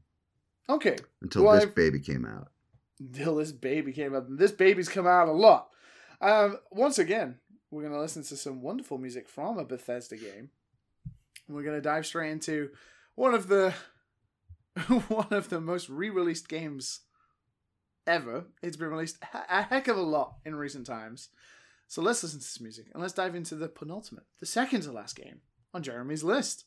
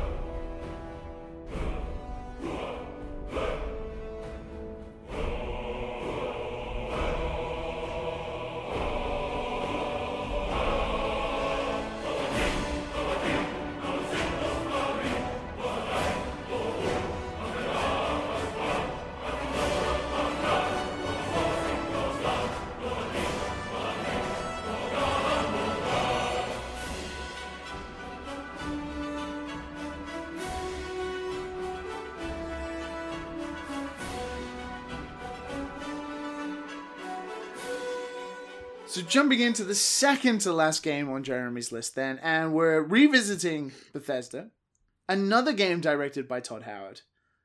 Along a very similar vein to the Fallout series, the 3D Fallouts, that is for sure. As Jeremy was mentioning, this game sort of brought him back into console gaming, to gaming itself a little bit. And this game was a smash hit. There is no doubt about it. It's one of the highest selling games of all time. Although Bethesda had released Fallout 3 and they'd had Oblivion, they'd had these incredible games. This game just brought Bethesda to a worldwide, huge audience of players. It's, of course, the action role-playing game that's been released countless times on the PC, the PlayStation 3, the Xbox 360, the 4, the Xbox One, the Nintendo Switch, and even VR now. It is, of course, the Elder Scrolls V, Skyrim. I think it must be one of the greatest games ever. I mean, I find this really intriguing to people who choose Skyrim on the list. Don't get me wrong, Skyrim's a great game, and I think it's very, very good. But a lot of people hold this game in such high regard. And you think not deservedly so? Not deservedly, but I feel like there are games that do what it does, but better. Tell me, I'll buy it. I feel like, for what I look in this type of game, like an RPG, like an open world RPG, yeah, there's a lot of repetitiveness in Skyrim. The text, the characters with the same voices, the way they look aesthetically, it's all snowy mountains. Yeah. And comparing it to like a game like The Witcher 3, for example. But you know, for me, it's more of a lived-in world. I don't want to be that fucking white-haired Elric of Melniboné looking motherfucker. You know? I guess it's what I look for in a fantasy RPG. I like we're going back to it. I guess I like the story of a world. Oh, okay, like yeah. So I'm just not. I'm a fan of lore, I guess. I see. And Skyrim doesn't really have any lore. It has dragons, and that's it. I just did not feel that I can inhabit a character that I did not create. Do you truly create a character in Skyrim, though? I mean, there's this whole backstory that you're about to be executed. So there's something going on with the character's True. past. I mean that, and you very limitedly can make them look like some form of the animal or human. Yeah. Well, okay. And I mean, yes. You give it a name. It is limited, but compared with Witcher 3, I mean, yes, it's not a silent protagonist. The Witcher, Geralt isn't a silent protagonist too, and doesn't have a name. And furthermore, the flexibility with which you can approach the gameplay. Yes, choosing these, I would, it gives you a pretty wide range of things to do. And talking about my son again, I mean, he played this game just to just an insane degree. I mean, more than you. I mean, by the end of this game, he's rolling around with no armor, killing things with forks. Killing like giants with one strike with a fork. Inhabiting multi these mansions with this is my cheese room, and this is my, the cheese room. You should have seen his cheese room. Something to behold. And I just think... So tell me about you then. Like, so you said this brought you back.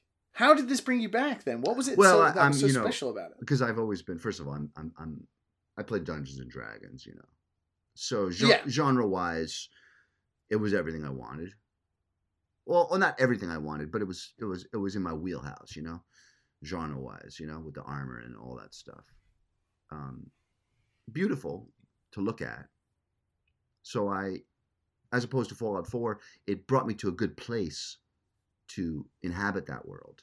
Yes, it's a very beautiful world to inhabit. Yeah. And again, the freedom. I mean, I just felt like another thing about Fallout 4, physically, when you're moving around, it kind of led you into different directions by having blocked off areas. Whereas Skyrim, you pretty much can just jump over mountains and just wander around. You can ride a horse vertically. You really can just, I don't actually want to do anything except just travel. And you can just walk huge distances and just, it's all good, I'm going to run away from that. I don't want to face that. I don't, no, I'm not going to be your monkey, and I'm not going to get into this thing right now. I'm going to collect forks, one fork from every different house. I'm going to be a character that is the fork thief. And So comparing Fallout 4 to Skyrim then, and what you said about the way Fallout 4 was written and the character choices that you can make and that kind of thing, do you feel like Skyrim does it better? Yes. Does Skyrim allow you to be the bad guy? Yes. I think so. To what aspect? Well, okay. Okay, so the thing is, if you play the story of Skyrim, go along the actual official path of, the scenario path, whatever you call that. Then killing what's his name, Paarthurnax. But to be honest with you, I really wasn't into that. I mean, I did it a couple times, but that's not what the essence of Skyrim is for me. For me, I was going to say Skyrim must be one of the most played games of all time, where I imagine the percentage of people who didn't finish the story is so high. You think so? Yeah. People who didn't, which is a testimony to really how great of a job they did in building a world that didn't require that. I actually didn't want to learn any more damn dragon breath, whatever the fuck though were. I didn't want to be the shouts. I didn't want to. I really didn't want to do those things, and so and I didn't feel compelled to do so. But in I think in Fallout 4, as it turns out, you wind up being forced more in that direction, if I'm not mistaken, through various mechanical limitations imposed upon you. At least that's my. There is definitely more limitation to where you can go in Fallout 4 from the immediate, like Skyrim. Skyrim, you can pretty much walk everywhere and you can go up mountains. Whereas Fallout 4 had a lot of, the Fallout series had in general a lot of places that were either blocked off by things you had to wait for the story to progress, or there were just environmental things that blocked you. Like in Fallout 4, there's like that giant area full of poison that you can't walk through and all that kind of stuff. That all that kind of stuff. So Skyrim, it was my first sandbox experience really, and just done so well. So just has what kind of weapons and stuff do you specialize in? What do you? I think I'm a bow guy. A bow guy, intrigue. Do you do the whole sneaking around? I do, using the eye. Yep, I do. Any magic? Any? Sure. I mean, I played entire things as a magician too, as a bow guy. But my son, he just is off the chart playing it. How weird that kid is. He's a real weirdo. He just took it to just ridiculous extremes. He shamed me. I was quite conventional. I realized what a conventional old dude I am after watching him beat a giant with he was just very, very, very strange guy. In terms of like the combat, Skyrim gets dogged on a lot because its combat is very disconnected from the player. You know, you are first person or third person if you want, but it's majority player. And you just kind of, there's no tactility to it. It's just kind of like a weapon flinking in front of you. Yeah, I hear you. Although, I actually have another thought about that, since you brought up Witcher. Yeah. Okay. I have a problem in the relationship between character movements and the more complex that they get, and I think that the problem with video games, as they are and have been for some time, is that along with the technological advances that we've gotten in our ability to show, really cool moves and sort of things, we're still restricted as players with a very limited interface. And the greater the gap gets between what we're doing in our interface and what the character is doing, it creates a kind of a schism, a kind of a iwakan, as you say in Japanese. So like you don't like when you press just one button and the character does like 50 moves, and it's like the character does its own thing, and that's you not become me. disconnected from that. Exactly. Okay. Exactly. So Skyrim, yes, limited. Slash hit. On the other hand, all I'm doing is pressing a button, so I don't really feel justified in doing a whole lot of, spinning, slashy kind of things. You know what I mean? I get that. I can get that. And even if it's a little kind of flimsy, Skyrim, like I like Skyrim's combat a little. Like I kind of like it. It's very, you press a button, it does the thing. It does. It does what I did. So I'm okay. But it does. It is flimsy. It's kind of the plastic sword analogy of it, like just waving it in front of your face. Kind of. Yeah. It doesn't feel impactful. There's no. There's almost, I feel like the magic in Skyrim is very impactful. Like when you shoot a bolt of lightning out of your hand and, you fry some motherfucker on a snowy mountain. Whereas with like the axes and the swords, well, it's true, and even the bows, but Liam, there's like no impact. But now we're going back to the original thing which we talked about, which was the imagination, right? Yeah, the imagination. And so maybe it's actually conversely the limitation which allows it to inhabit a place in my mind which is not so limited. And the more that you put on the plate, the less I'm, I can get that. Yeah. I would like to see inside your mind when you play these games. Yeah. Like have like a little visual feed. Yeah. From the one of the latest Black Mirror episodes, that like picture where you can see people's memories. Yeah. Just see what you're thinking and evoking, what the game's evoking in your mind. For me, it goes back to being, 14 years old and 12 years old and playing Dungeons and Dragons, So you don't envy kids these days then with their fancy graphics at all? No, I do not. When I first played Dungeons and Dragons, either, and I'm 27. I played this with my with Meowth. Yeah. Yeah. She was my dungeon master. So you got all those wonderful voices and all that sort of stuff that invoked imagination in you. She wrote her own language, I'm actually, I prefer to use the pronoun he because that's, most of my life, she was my brother, so more natural to say he for me. But he was like Tolkien, came up with his own, languages and mythology and did all the voices and just was such a rich dungeon master that I was just, and when I first played it, and he said, these monsters jumped on your back. I didn't even know back then. I didn't even know what you did. I didn't even know that you had to verbalize to attack. We didn't even have dice. We had these paper chits in a glass, and you had to take a paper. Yeah, take a chit. And it was 1, 2, 3, 4. And there was no little. This was before anyone had little figures on a grid moving them around. You can only move 10 feet per thing. No, it was nothing. It was all imagination and all. I love that. Yeah. It's stuck with you ever since. Yeah, stuck with me ever since. And that's why I wanted to make games. And it's why I, got into all this. And it was the genesis of everything. And it's even the genesis of, why these are the games that I would choose. Because I just don't want to be told what it is. I want to be in there. Like in you. Like this is what I want out of the game. Like, I want to be I want to be an inhabitant in in a well thought out world.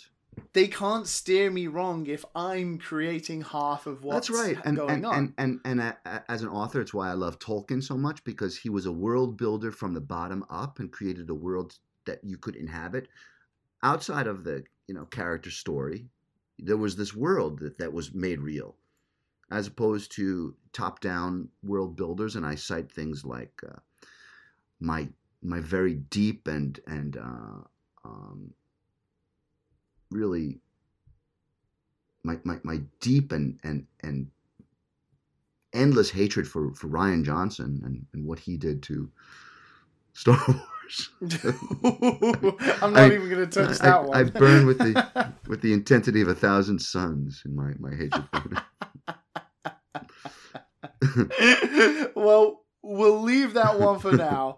But anyway, essentially, I think that he did not build worlds. He was particularly Prometheus approach to to creating the illusion that there are riddles and questions, but actually there's no structure and integrity to the world. It's flimsy and there's nothing behind. You can't believe in the answers. Yeah, exactly. And so feel existent. Right. So just build me the world of the game and let me play around in it. And that's what I would choose to do on your island, Oh, you're challenging me to make my island to fit these criterias of imagination too. I feel the pressure's on for a storyteller like yourself.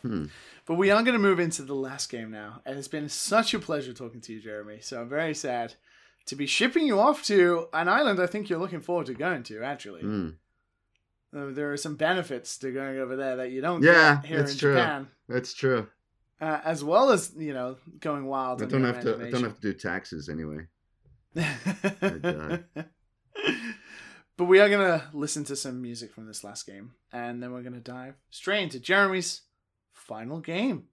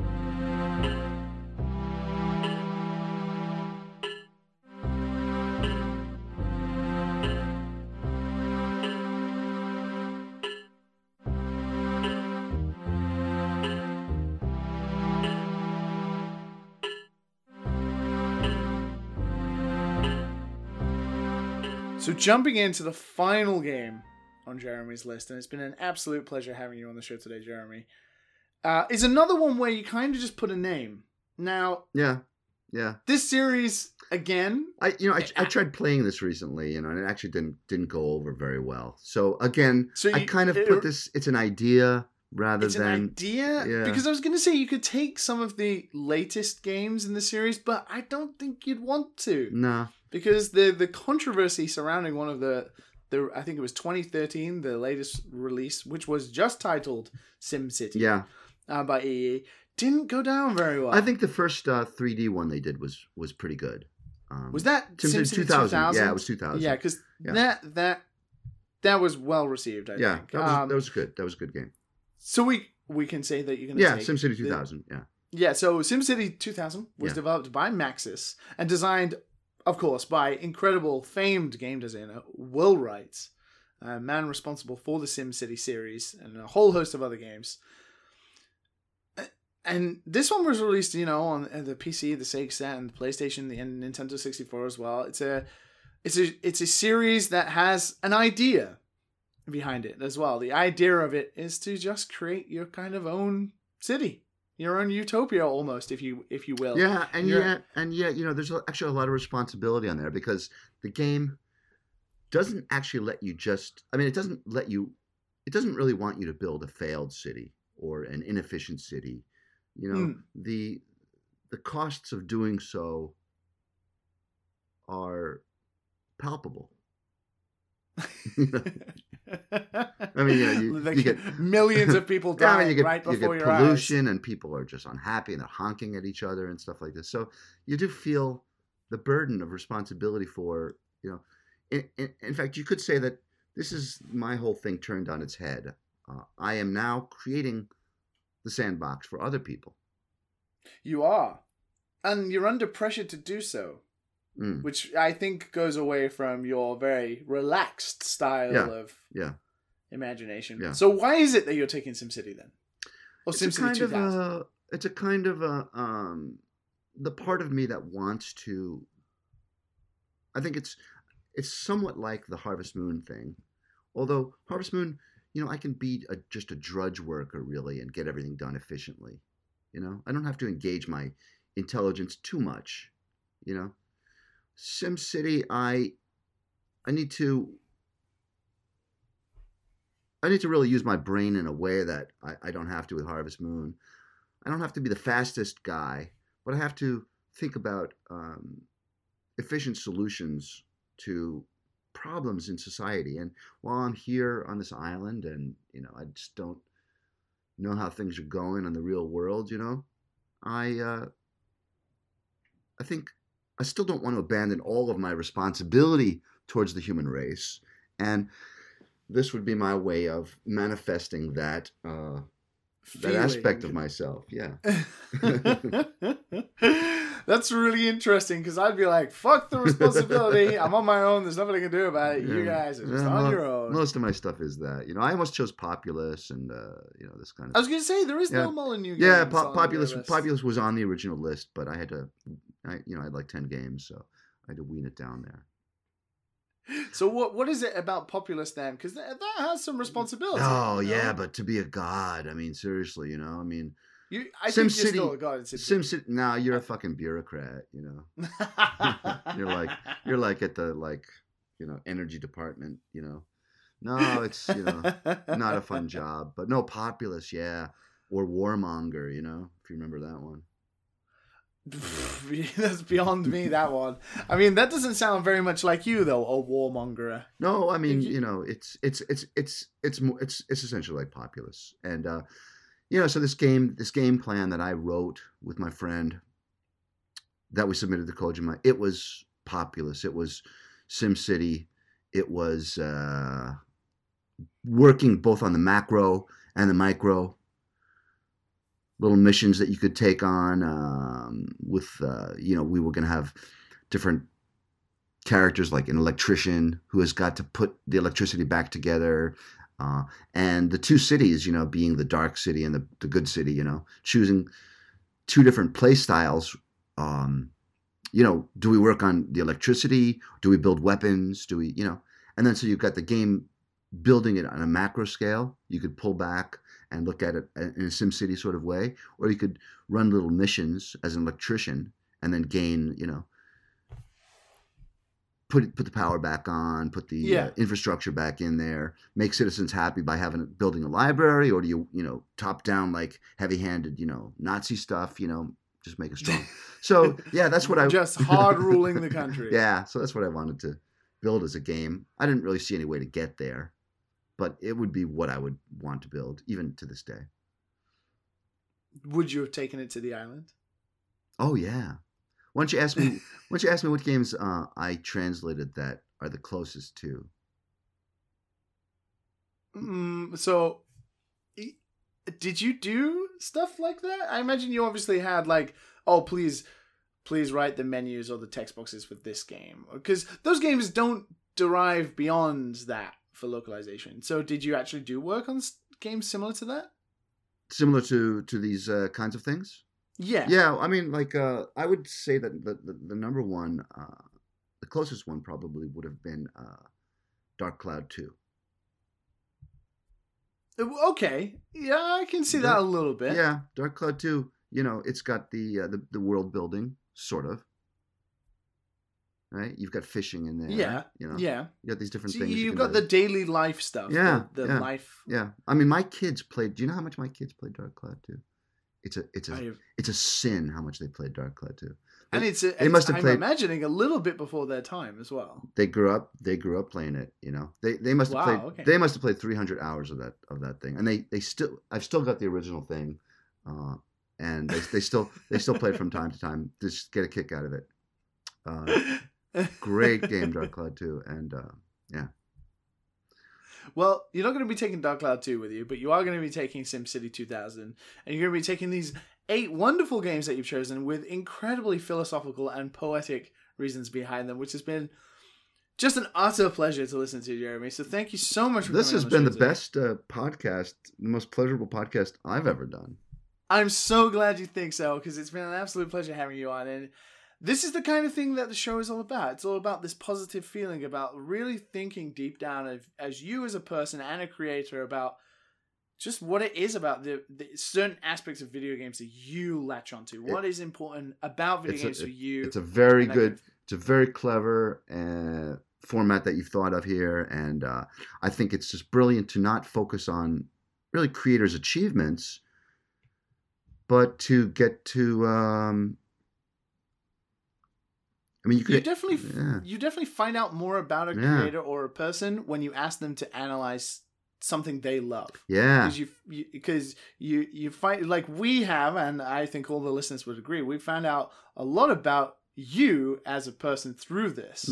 Your ability to focus intently on like building your own worlds within your head out of the small clay that you get given to you by certain games, I think is very interesting. And especially when you reflect on, you know, the line of work that you do and what you've done in the past, and how this kind of inspiration from people like Peter Molyneux and the idea of giving the player imagination or personality is what led to some of the most, although Kojima won't like it too much, the lines that you added into certain games, and the stuff that people, you know, will quote at you in the street because they wouldn't have existed if you didn't have that sort of imagination driven. So I think it has been an absolute pleasure having you on the show, Jeremy. So thank you so much. It's been a pleasure. Thank you. But there is one thing I have to ask you before you go. And it's the same question I have to ask everyone before they leave. And that's, we talk about games a lot on Final Games, of course. But games are very important in the aspect of how we play them, how we receive them through the tactile control as we're holding our hands and the interfaces in which we experience. And, you know, you're going to take 8 games with you. But if you could only take one console with you, you can't take PC, because PC is every console. Okay. You can emulate everything. Yeah. But if you could only take one console with you that's given you the experiences or, you know, the games that you love the most, if you can only take one console with you, thinking of the back catalog that it has on it, what would you take with you? The Sega. Sega Genesis. Okay, so the Mega Drive for me. Mega Drive, yeah. Genesis for you. Yeah. Excellent. Tell me some games that you'd be playing on the Mega Drive. Oh, I'd be playing Masters of Monsters. I'd be playing Military Madness. You know, I mean, can I play like every game on there instead of 8 games? Yeah, so it's got plenty of stuff. I mean, I'd be playing, you know, John Madden football. I'd be digging all that stuff. I'd be playing Sonic. It's got it all. It's got plenty. The graphics are plenty good for me. I'd be playing that Rome game. That Centurion's a Rome game. So it's disgusting graphics. Yeah, with the horrible graphics, but just great. I'd be playing, Nobunaga's Ambition. Oh, that's a good game. Yeah, I mean, it's got it all. It's got every genre of games, and everything that I need is right there on the Sega. Well, you can take it with you, and you can take the 8 games that you've chosen. And just before you leave us, to go to your wonderful haven of an island, tell the wonderful listeners where they can find you online if you want them to find it, and also anything they should be checking out that you're a part of or involved with or doing. Well, you know, a game I was one of the translators on just came out, and I'm kind of biting my nails even saying this because, you know, it wasn't without difficulties in the process, which is a whole different story. I mean, you listeners out there, localizing a game requires a lot of things, and the most important thing is context, and you don't always get that. In fact, sometimes you get none. And when you got none, it's pretty hard to do. So I've been reading some reviews of this game that actually say good things about the localization, which I'm very happy about. We had the best team of translators on this. The game is Lost Sphere. Okay, Yeah. it came out this week. It just came out, and so I think my name. I think I signed a thing on there. My name might supposed to be in there, but we didn't know the game. Didn't see the game. You just got the text. Yeah, and one of those jobs. One of those jobs, and it was difficult. It was very difficult. We all worked really hard on it, and we had very tough deadlines. I hope it brings some pleasure to people out there. I watched a review for it this morning, and the guy who reviewed it was a old school JRPG fan and said he really enjoyed it. That's good. Okay. That's what I've heard so far about it. Hey, man, still doing it after 25 years. There you go. There you absolutely go. So go check out Lost Sphere. Oh, and if anyone wants to see a website that I'm on, I started this thing. I call myself Dragon Baby, dragonbaby.jp. It's just a little website, but I'm still out here trying to do my thing. And do it, man. You can catch me on Facebook, catch me on Twitter. I'm all over the place. I don't hide. just don't write anything nasty to me, please. I'm very sensitive. Always nice things. Yeah. Always nice things. Anyway, great pleasure, Liam. I wish you luck in this. You're a young man with a bright future. I don't feel young, and I hope I have a. I was married. I was married with a child at your age. Well, yeah, yeah. I don't have that, thankfully. I think.